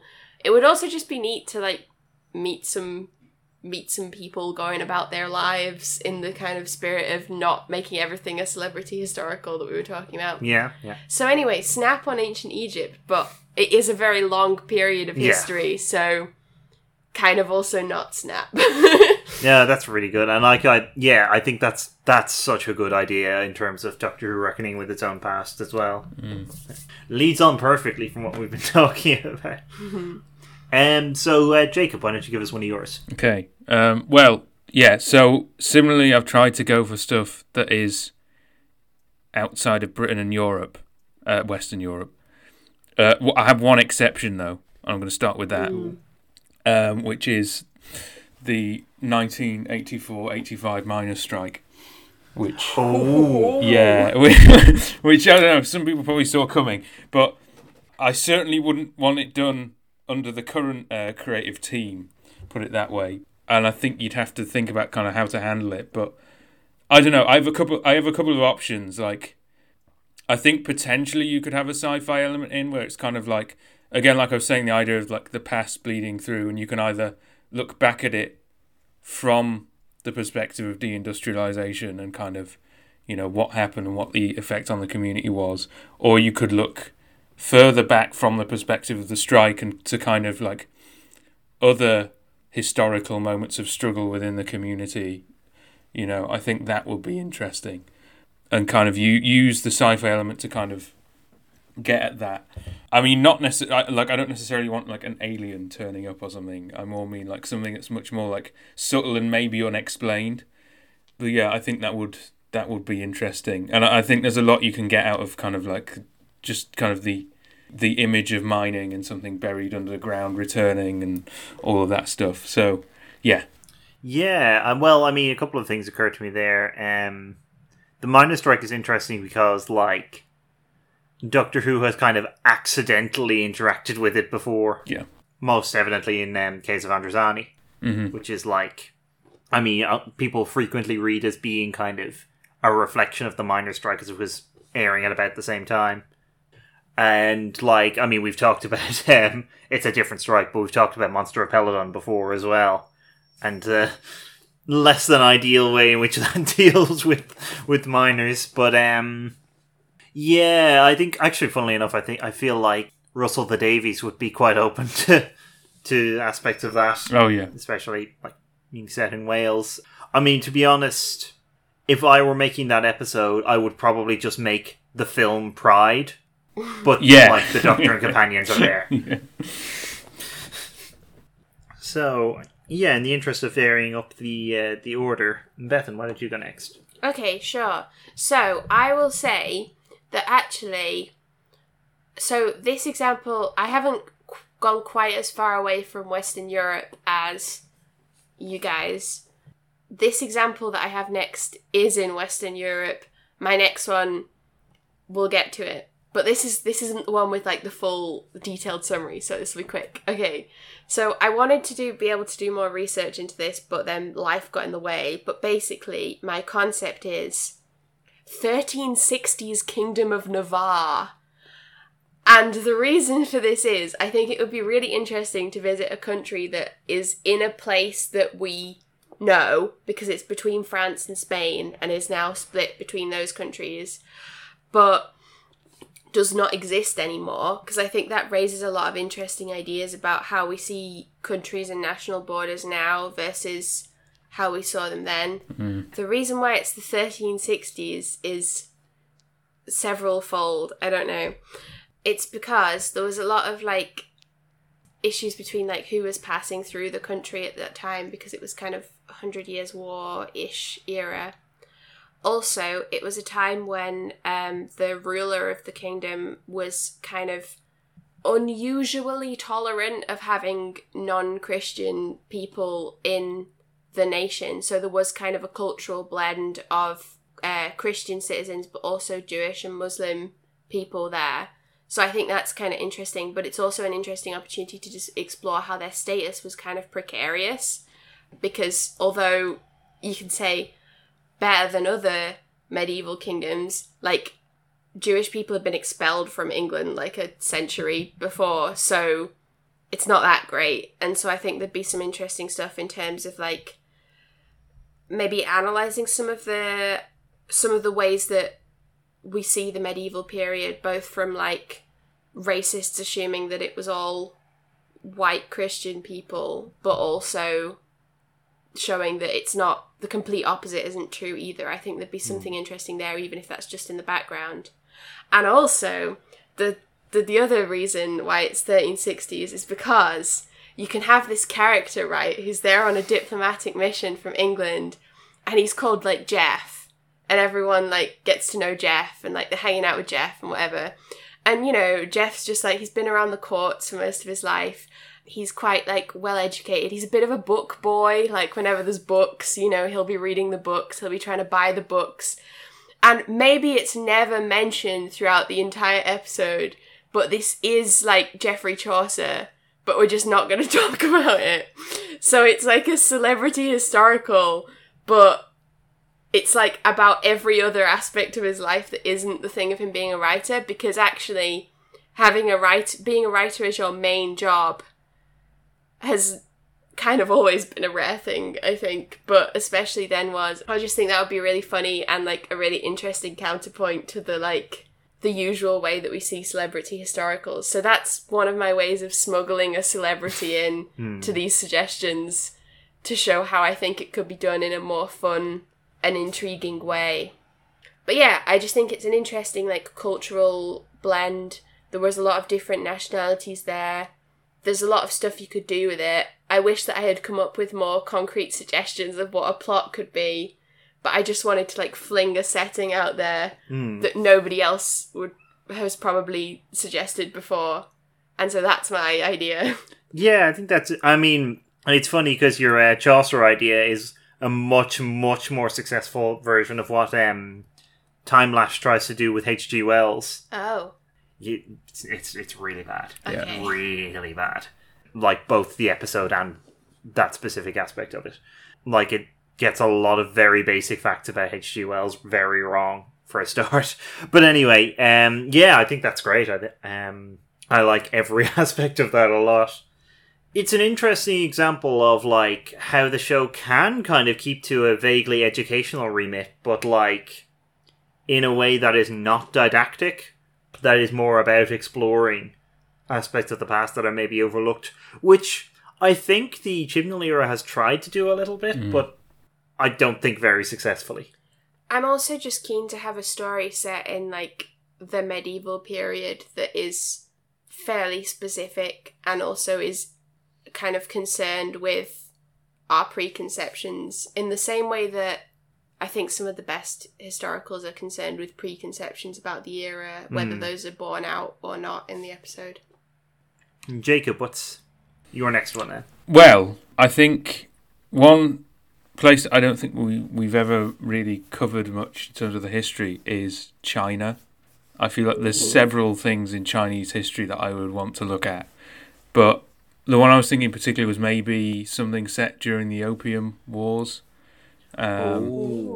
Which I think could be, like you were saying about the ancient Egypt and pyramids of Mars, I feel like it could be an interesting counterpoint to towns of Wengchiang. You know, I was just thinking that. Yeah, like I don't really know exactly what I would do with it. I think it'd be a pure historical for sure, but like I don't know exactly what I would do. But just that's kind of vaguely where I'd like to go, and just kind of trying to problematize Britain's awful history, pretty much. That would be really interesting. Yeah, for sure. And like, there's a lot of potential there. That would be an interesting one in terms of the kind of the dialogue with, well, particularly Talons of Wengchiang, although there's other episodes you could think of there as well. Because it would have to be somewhat implicit. Yeah. But also, I think it would be pretty easy to call it to mind. For all the Talons, I think, is probably later in the 19th century. Yeah, I think so, yeah. Because it's playing with like the Sherlock Holmes stuff, so it must be fairly late. But still, I think it would be pretty easy to call that kind of comparison to mind. Actually, in that case, my second one, I was going to do this. This is my third, but my second one I think goes quite nicely with that, because another place that we've never really seen before, despite its incredibly rich history, is Japan. And I was thinking a good bit about what part of Japanese history I would want to see. And like I was originally thinking of like the Sengoku period, the sort of warring clans, the like samurai, all that kind of thing. Samurai were around for ages, but then I thought, actually, no. I think the Edo period, or the Tokugawa period, as it's also called, would be really interesting. Partly just culturally, because this is like this extraordinary artistic flowering in like, particularly in visual art, but also in like theatre, and all this like extraordinary artwork comes out of this period, which then ends up being very influential to Western art down the road. And so there's that. There's aesthetically, it would be just such a beautiful place to visit. But the other aspect is this is the period during which I cannot remember the actual name of it, but this is the period in which Japan had its like isolationist policy. And so this would depend very much on the casting of the Doctor and companions, I think. But it would be very interesting just to have them in that setting. In a place where like people from outside of Japan really would have been treated with profound suspicion at the very least. And so there's definitely a danger of going too far with that, I think. But it's another aspect of, and I think it potentially an interesting kind of aspect of where the Doctor and companions, and I think it would be particularly interesting to apply this to the Doctor, by the way. As, again, this is something that I think the Witchfinders tried to do, but yeah. But to have that kind of, the Doctor as well, I suppose the Doctor's apparent identity, work against them in that regard, and to have barriers in place, I suppose, would be interesting. We know that Scottish accents in some translations of the TARDIS thing come across as Dutch. Oh, yeah. Which would actually... Dutch people... Oh, that's true, yeah. The Dutch were the only people allowed to trade with Japan. So, just doing a, like, big brain thing. Yeah. If everyone's Scottish... Or pretends to be Scottish. Oh, God. But I think that would be really interesting. Yeah, I think, like, again, I have no semblance of a plot, but, like, I've been thinking of aesthetics as much as anything, I think, in coming up with these settings, and something that we just haven't seen before. And so I think it would be really interesting in that regard as well. You could potentially get David Mitchell in to write it as well, because The Thousand Autumns of Jacob de Zoet is all about that period, essentially. I haven't read that. Yeah, it's all about that kind of time, when they were only trading with the Dutch and stuff. It's set at the port where all the stuff at Dejima, right? I think it's called. Yeah. Also, to clarify for anyone who's not sure, this is David Mitchell, the novelist, not Mitchell, the comedian. Because that always needs to come up. Has David Mitchell, the comedian, ever written a book? Because if he does, then that's going to break the whole... I'm sure he must have done like a biography or something. I'm not sure if he's done an autobiography. He does, like, he's been doing columns in the Observer and the Guardian for like years, so he may have like written them up into a book at some point. Or if David Mitchell, the novelist, ever does a killer sketch comedy show, then it's just all going to break down someday. Yeah. That's my theory. He taught, the novelist, he taught in Japan for quite a few years, I think, and lived there. So, and now lives in Ireland. That's right. I think. Yeah, he is. Yeah, he's been living there for a long time. So, Jacob, would you like to give us your third and final? So, for the third and final one, I am thinking of the Russian Revolution. Oh. Yeah, no, I know. Spicy choice. Yeah, I know. I just think it would be interesting to have them in that kind of environment. I mean, they've kind of done it with, obviously, they did the Reign of Terror in Hartnell's era, which I think is not so successful because it's very long and padded. But I think you could do something really interesting, kind of looking at like the ethics of revolution and the use of violence and the, kind of, obviously what came out of it was kind of horrific, and it wasn't really kind of a revolution in the kind of more positive sense that you might think of it, but a kind of, essentially a military vanguard and all of that. But I think you could also look at, obviously, kind of how it came about and the historical conditions, and kind of the state of Tsarist Russia as well. So yeah, I think again, I'd definitely do a pure historical with that. I don't think I'd want a sci-fi element in it at all, really. You don't want Rasputin's an alien, no. Well, actually, it's interesting because I think one of the BBC novels called, is it Wages of Sin, is set around, I can't remember if it's set in the Revolution, but it's definitely set around Tsarist Russia, and it includes Rasputin. And I haven't read it, so I don't really know how they handle it. I think I've got it, but I've not got around to reading it. So they have done that, but on TV we've kind of never seen any Russian history really at all on Doctor Who, as far as I can think. There's the what's it called? The Ice Warrior on the Russian side. Oh, that's true. Yeah. Okay, there's that. Cold War, the episode. Thank you. Yeah. With like authentically Russian actors, Liam Cunningham and Tobias Menzies. Yeah, no, that's an interesting one, and that's an interesting one in terms of like some of what we were talking about before in terms of historical processes and events and that kind of thing. There's a lot to do there, and a lot of ways you could approach it. I think it's probably not that relevant, but I'm reminded of the Tom Stoppard play Travesties, which is about like it's semi-fictionalized, but there's a particular moment in Zurich when James Joyce, Lenin, and the Dadaist poet Tristan Tzara were all sort of there and like working. This was kind of just before the revolution, and so like it kind of imagines like meetings between them and that kind of thing, which I think is potentially a fruitful way that a celebrity historical could go, actually. But you'd need to have the kind of deftness of touch that Tom Stoppard does, which is probably a tall order. I think there's an extreme danger in picking these moments where there are lots of celebrities in one place and doing a book of celebrity historical. Yeah. The Haunting of Villa Diodati. Which I actually kind of like more than I've been implying, I have to say. I like the first half of it fine. I like the first half of it fine, but I hate the second half so much that it completely outweighs it. So true. Anyway, I'll do my last one then. And this one, I mean, like the Egypt one was open. This is even more open because I don't even have a country for it. I would like to see something Antipodean / Polynesian, basically. And of course, the reason why I'm not specifying a historical point for this is, if you consider history to be written, then it's hard to apply the notion of history to Aboriginal or like Polynesian cultures.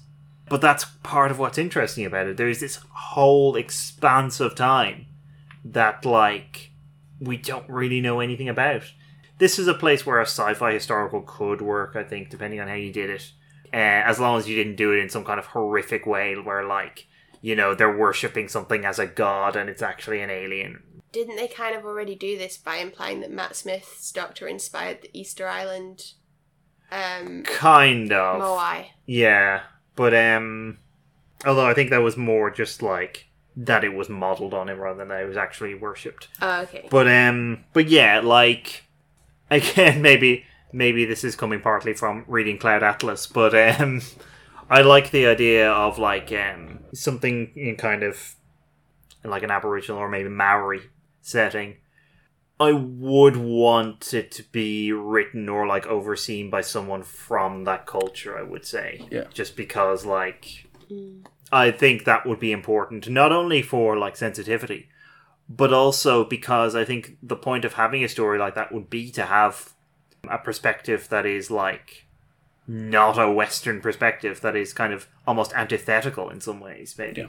As I say, this is, again, is deliberately extremely open, because I don't really have much of a dictate for it, but I think it's something that I would love to see. And again, I think there'd be an element in which you would be speaking back against some aspect of, like, how things the show has done previously. Like, there's the thing in Fort of Doomsday where the like lizard people have collected some Australian Aborigine people, and, like, they're doing a bit of a dance for their entertainment and edification, which is kind of an odd mixture of stuff, but yeah.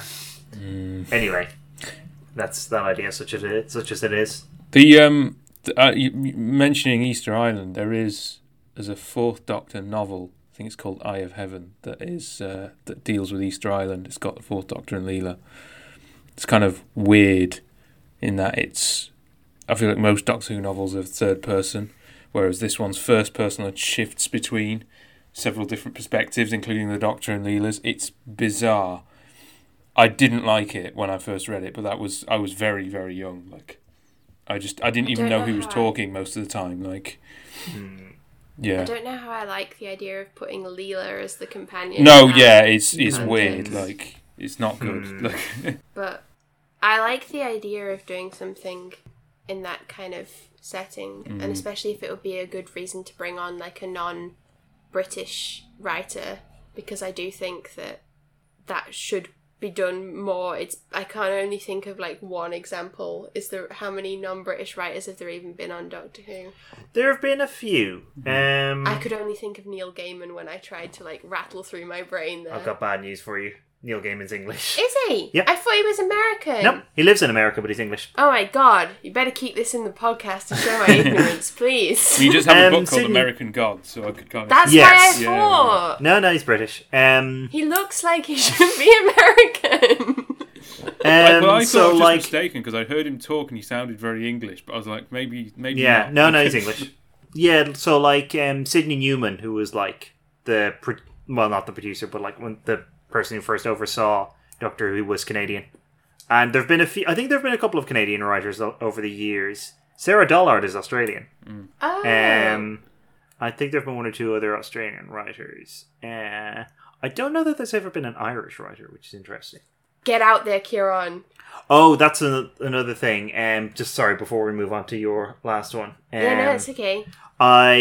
One thing that I decided to avoid completely from my examples was Irish history, because I do not trust the BBC to do Irish history. They just slap some fiddle music over it. No. Well, exactly. It'll be like that thing from God, what was it called? Ascension of the Cybermen. Just the, like, fiddle-dee-dee weird depiction of, to be fair, not actually Ireland, but still. Yeah, I'd be very worried about just every aspect of how they would approach it, unless basically everyone involved was Irish, which is probably doable, to be fair, but, like, But yeah, do you want to do your My epic? Your epic, yeah. Appropriately so Okay, titled. I wondered if this might be the case. Okay, so it'll become apparent why this is kind of Western Europe and kind of not. But anyway, so the story's called 1,000 Ships. Okay, Right. okay. So the scene opens. The TARDIS crew, just imagine whoever your faves are, arrive in like the Greek camp outside of Troy. All your favourite Greeks are there. Odysseus, tent boy Achilles, cousin boyfriend Patroclus, Menelaus, that's Menelaus, angry Menelaus, that's Agamemnon, and they're all having a grand old time. It's campy, it's fun. The TARDIS crew get to know them a bit. Everyone's having a laugh. I mean, to the extent that there can be when they're all arguing with each other, but you know, it's arguing in a fun way. And they explain that they've travelled very far, like they've travelled a really long way, very distantly, and the gang are like, oh yeah, sure, whatever. Then, for like a sort of special mission or something, they have to go into the city of Troy, maybe because the Trojans don't know who they are and they're not really affiliated with the Greeks. And they get into Troy and they meet everyone there. Good guy Hector, slightly shit boy Paris, everyone. Slightly. Very, okay. Maybe this might have a charitable reading of him, okay? And it turns out they're all Troilus as well. Troilus is there. Yeah. And it turns out they're all really nice as well. So they're starting to feel a bit conflicted. Except for one person really doesn't like them, won't associate with them. It's Helen. Helen, nothing to do with them. She sees them arrive, hears their explanation of how they've travelled really far and whatever, and she just ignores them completely. So it's getting to, like, the feeling that there might be a fight, and the TARDIS crew are all kind of like, oh no, we don't really want this to happen because we kind of like everyone. But then they also sort of don't fully feel like it's going to be quite real. They think that because everyone's so, like, oh, yeah, heroes, it feels like it belongs to this kind of myth world. But then the fight happens, and it's, like, actually really brutal. They're sort of watching it from the battlements. Like, people are dying, and at least one person that they've met on like, one side dies. I'm thinking it's Troilus, okay, because he's really young. And then they bring all the dead back in. TARDIS crew don't know what to do, what to think. Hecuba, Troilus' mum, is, like, weeping over him. And then someone, either the Doctor or one of the companions, is like, wait, but this isn't supposed to happen. He isn't supposed to die yet. And then Hecuba is like, of course he's not supposed to die yet. He's, like, 14. And it's, like, really, like, they're like, oh, shit, he's actually dead. And then Helen comes up to them and is like, you're time travelers, aren't you? Go back and make sure that this doesn't happen. Like, bring them all back. And then the Doctor's like, well, actually, it doesn't quite work like that. And then she's like, well, what's the point of you? And she leaves. And then they're like, wait, but how did she know we were time travelers? We didn't tell anyone about that. So then they realise they're going to have to try and find a solution for peace because they don't want all these people that they know and like to end up dying. And also they're kind of like, why did Troilus die already? Like, I don't know about that. And then they realise eventually that Helen is going to be the key. Like, winning her round is going to be the only thing that can kind of convince a ceasefire. And she sees them do something that kind of earns her trust. Maybe they're nice to someone, or they are, like, very respectful at the mourning for all the people that have died. And so she eventually, like, opens up to them. And it turns out, in a plot device I have ripped from the Big Finish audio, The Kingmakers, I think it's called. Yes. So, because she's so famous for being this, like, incredibly beautiful woman, basically ever since she was born, people have been turning up to have a look and see what the fuss is about. So that's the 1,000 ships. It's time travel ships / spaceships, and they've all been, like, going back to have a nosy. And maybe there's, like, some flashbacks at this point of, like, her as a young girl and people calling her Helen of Troy, and she's like, I don't know about Troy, I live in Sparta with my mum and dad. Or maybe people being like, oh, she's not even that pretty, like, all of this. And that's what she's grown up with. And so she's, like, internalized this idea because they've told her a bit about what happens to her. She's internalized this idea that her role is just to be, like, passed around and cause the war because she has to, because that creates all of this literature and all of this history. And she feels obliged to. But then the Doctor and the companions and her kind of work out between them, like, you know what? it's not worth it. We'll figure out a way to make this not happen, and you can choose what kind of life you want to have. She decides something, whatever, it doesn't matter. And then they manage to have a peace talk, and they're like, oh, but what are we going to do? Because everyone will think, what have we been doing for however long? There kind of needs to have been a war, otherwise our neighbours are going to get spicy or whatever. And so then the Doctor's like, well, you know, you've got the whole journey back. Just work something out amongst yourselves that you're going to say has happened. And if anybody doesn't want to go home, like, fancies a different life somewhere else, like, I'll take you, I've got a ship, whatever. And so maybe that's where Achilles and Patroclus go, basically, and, like, some of the other people that are supposed to have died, but not all of them. And so they reach a peace. They're going to tell stories about what happened to, like, make it seem like there was this big epic fight, even though they've actually sorted it out completely peacefully after some initial skirmishes. And then, yeah, that's kind of the end. And then it finishes with some sort of, like, stupid joke about, like, don't worry, guys, I know a shortcut from Odysseus, and then scene. And that's my story. That's my concept. Oh, wow. Do you see? It's good, right? Yes, it is. I say as if you aren't going to agree with me. Like, that would be really harsh. You were just like, I don't know, Bethan. Now, the issues are, the Mythmakers is a thing. I was going to say. But it's also kind of not a thing. True. Because we don't have the episodes anymore. And so the Doctor can kind of also be like, we'll tell everyone what happened as well. And then it's a meta thing. Because it's like, were those earlier episodes actually the truth, or is this the truth? And it doesn't matter because it's Doctor Who, and what is canon is like, who cares? I mean, like, there have been 3 different versions of Atlantis in the classic series, which are, like, not at all reconcilable with each other, and that was within a few years, so... I just think it would be fun. And the reason why I say it's kind of Western Europe and kind of not is because obviously, like, the myths of the Trojan War are considered to be, like, foundational to Western literature, but Troy is actually in Asia, so... And then I would, obviously, in this version, the casting would reflect the diversity of ancient Greece and the surrounding world, because it should. But that's my idea, and I think it's quite good. I really like how you combined Helen and Cassandra. Thank you. Essentially. Well, Cassandra would be there as well. Yeah, but, like, Helen still has a Cassandra-esque role where she knows more than everyone around her, but no one will listen to her. And it's also kind of about, like... It has, like, themes of kind of harassment faced by women and girls, because all these people showing up to just, like, gawk at her have had this real impact.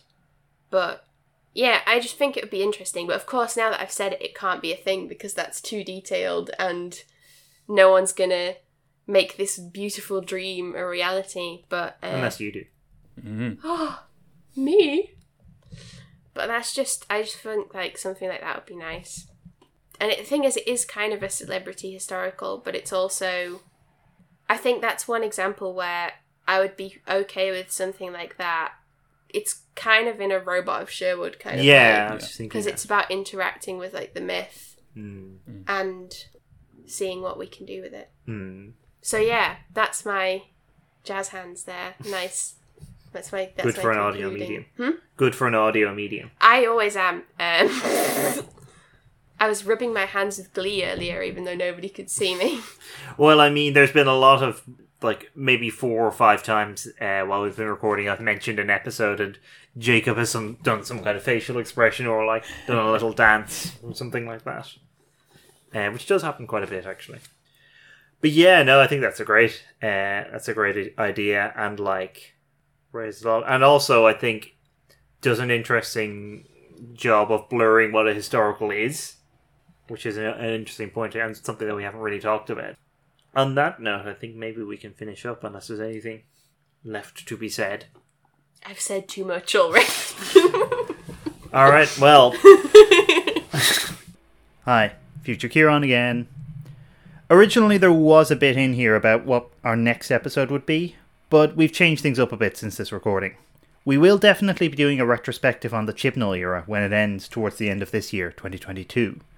And beyond that, we're probably going to focus more on one-offs like this, rather than going through whole seasons for a while, just because of time constraints. So, hopefully you can join us for that. And until then, I've been Kieran. I've been Ben. I've been Jacob. Thank you very much for listening. Goodbye.